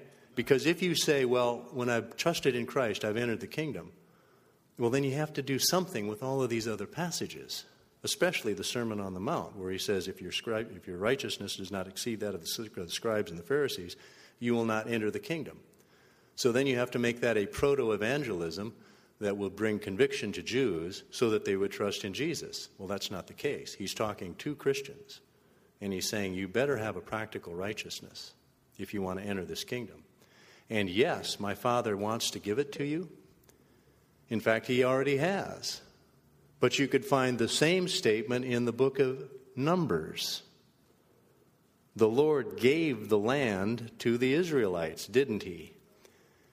But then he swears in his wrath, you will not enter. Both things are true. There is conditionality to some of God's promises and gifts. There is also unconditionality to the gift of eternal life. We have to keep those things separate, or the result is confusion. And that's why you have all these divisions, I think. Yes? I saw something just recently the other day, Galatians, where he's giving warnings about not entering the kingdom. Yes, indeed. Yep. Right in the next chapter, in chapter 6, verse 1, he talks about a man being overtaken in the fall, and there it's an aorist tense. So it's implying that people who practice these things won't inherit, but a person can be caught. And the word prolambano, is to anticipate or to be caught by surprise. A person who's overtaken in a sin, you who are spiritual, restore them. Those people can be restored. They still have the potential to inherit the kingdom. But a guy who practices such things, he's not going to. That's right, and that's a very good point. Thank you for that. Because when you look at chapter 6, you that are spiritual, restore. See, and that's rare too. The tendency, because of the flesh, is that we get all pious and righteous, and oh boy, did you know what so-and-so did? And do you think they're really saved? We get this, it's automatic. It's the flesh, it's pride. And we set ourselves up as judges of these other folks, and they're struggling. Now, the Lord's attitude is, well, go help that brother. Go help that sister. You who are spiritual, restore them. That was the whole point of the church discipline. The binding and the loosing. In chapter 16 of Matthew, where Christ gives Peter the keys to the kingdom of the heavens. a lot of misunderstanding about that passage, but if you go to chapter 18, where Peter again is asking questions where we were earlier about the passage about forgiveness. And he says, well, if you have a brother caught in a fault, go talk to him. And if he doesn't respond, we'll take another with you, so that in the mouth of 2 or 3 witnesses a thing can be established. And if he doesn't hear you, take it to the church. Right? Well, how often is that done? And how often is it done in the spirit of restoration and not condemnation? Well, if he doesn't hear the church, then he will be to you as a heathen and a tax gatherer. What does that mean? Because what you bind on earth will be bound in heaven, and what you loose on earth will be loosed in heaven.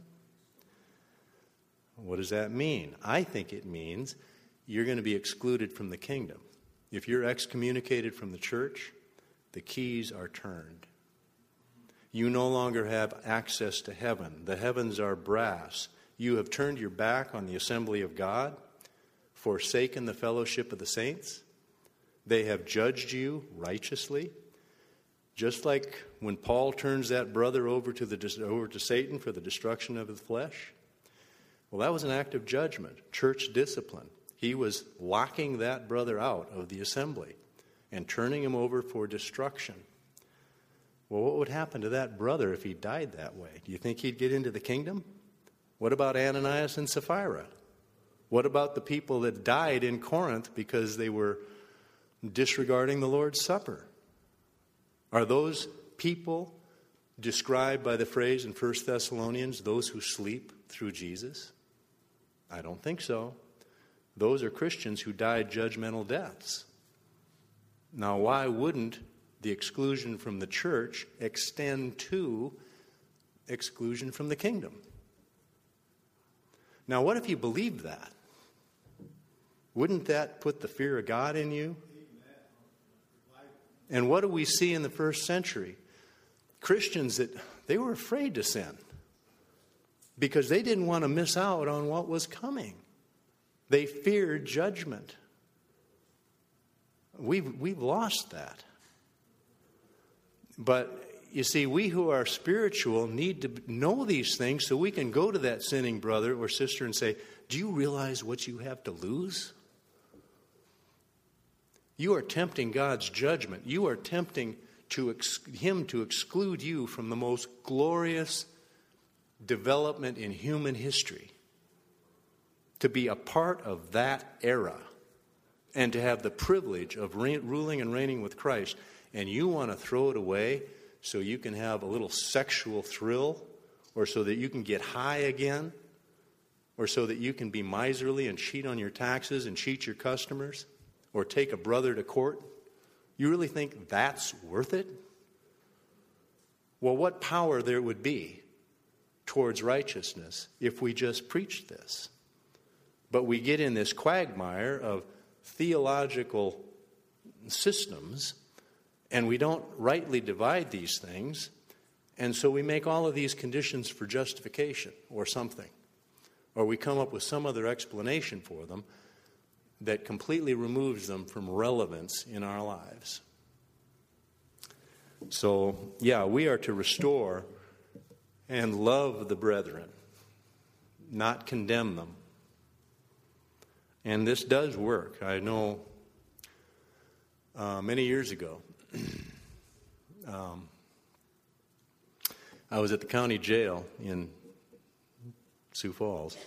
This guy came in his little orange outfit, and the sleeves were too short and legs were a little short. He had a pentagram tattoo on one arm and goat's head on the other, and symbols on his legs, and I thought, oh man, this is going to be interesting. I thought he was there to do his voodoo thing, because they would come in every once in a while and they would try to, freak you out, or cast spells or something. Well, he didn't. And he came week after week, and finally he said, can I talk to you? And I said, yeah. And so I stayed there afterwards and for a couple hours. And he said, I was in my jail cell, and I was a practicing Satanist. And I was really wrestling with whether Satan was more powerful than God. And so I began to pray. And I said, God, if you're up there, I need some type of a sign that you're real and that you're powerful. And he said, I just had this sense like this hand just crushed me. And I opened up the Bible, and I was up there with the Gideons. He had a little Gideon Bible. And he'd read in Psalm 69, he was reading Psalm 69, which is prophetic. And he said, in reading that psalm, I realized that Jesus Christ really is who he claims to be. And he got saved. And then he started coming to the Bible studies. Well, that brother got out, and he was part of our assembly for a while. He moved up to cities, and he kind of fell in love with this girl. He was going to a brethren assembly up in the cities. Anyway, they got involved, and he was warned about it. And eventually he was excommunicated from the assembly. Except the way they did it was a little high-handed and judgmental. But it did have the result. He ended the relationship. Because these things were a reality to him. Now, that's the way it ought to be. Even though they may have been a little bit pious. Like I said yesterday. Among people who are godly, sometimes they don't have much sympathy or understanding for these types of behaviors. I mean, they just cannot conceive of doing something like that, so they get a little, condemning. But the action was right, and the effect was right. He was restored. Well, that's the way it ought to be. That's the way it was in the first century. Anything else? Yes, Kevin. Just want to say, concerning that, when you ever put a brother away, be really careful to do your best to restore that man or woman. I was put away, and I used to weep on Lord's Day morning, every morning, I think for 7 or 8 years, hoping that those men would come and visit me, and they never did. So I think you really hit on it, brother. It's got to be done with love. Yeah. I don't know how much of that got on the recording either, but the brother was saying that he had been put away, put out of the assembly for 7 or 8 years, and nobody came to visit him. And that's tragic. But you see, that can happen, where it says, oh, don't have anything to do with them. Well, then you just kind of write them off. And that's not the way it should be. When Adam and Eve sinned, and they went off in the bushes or the trees or whatever, and they made their little garment, what did God do? He came after them, didn't he? This delusion that's promoted in the world that all people are seeking God. Wasn't there a book by was it Hubbard or somebody, All Men Seek God? Well, that's just not true. We don't seek God. We run away from him as fast as we can. And if a brother or a sister has left the fold, if they're out there in the world, they're in darkness, we ought to be weeping for them. You check that passage in 1 Corinthians 5, where Paul excludes the brother. He says, you should be weeping, but you're puffed up. You ought to be mourning over this. Take a look at that passage. Turn there, 1 Corinthians 5. Because the language is powerful. 1 Corinthians chapter 5. It says in verse 1, it is reported commonly that there is fornication among you, and such fornication is not so much named among Gentiles, that one should have his father's wife. And understand, too, this is probably a case of polygamy. It doesn't say his mother. That's probably why we have the council to appoint elders who are the husbands of one wife, because it was common for people to have more than one, okay? Well, it says in verse 2, and you are puffed up, and have not rather mourned, that he that hath done this deed might be taken away from among you. You see, God could strike him dead. He did that to Ananias and Sapphira. And apparently he'd done it to certain Corinthians who were weakly, sick, some sleep. Paul's saying, you don't even care about this. You're so arrogant and filled with yourself, with all of your spiritual gifts, and you think everything's just fine, and you're really spiritual because you can speak in tongues and you can prophesy. You're puffed up, and you don't realize that this brother is in danger of death because of what he's doing. You ought to be mourning. Well, is that the way we look at sinning Christians? Probably not. We get all righteous and condemning. Boy, I'm glad I'm not like that. I don't know, you suppose we should allow that person to have the Lord's Supper with us? Well, maybe you shouldn't, but you should tell it to him, and you should tell him why, and you should seek their restoration, because look at what they have to lose.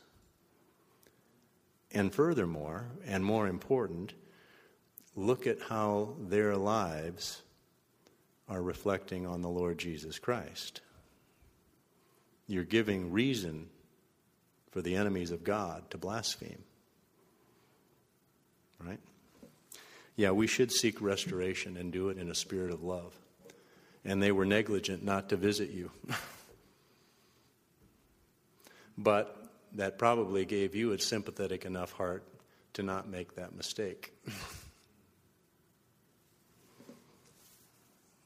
Well, anything else? Well, we covered quite a bit of ground here, I guess. Why don't we sing a hymn?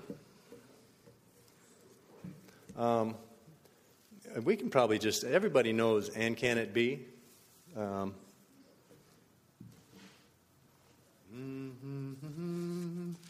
You know that one, don't you? And can it be, what? 203. 203, is that it? Yeah, that's it.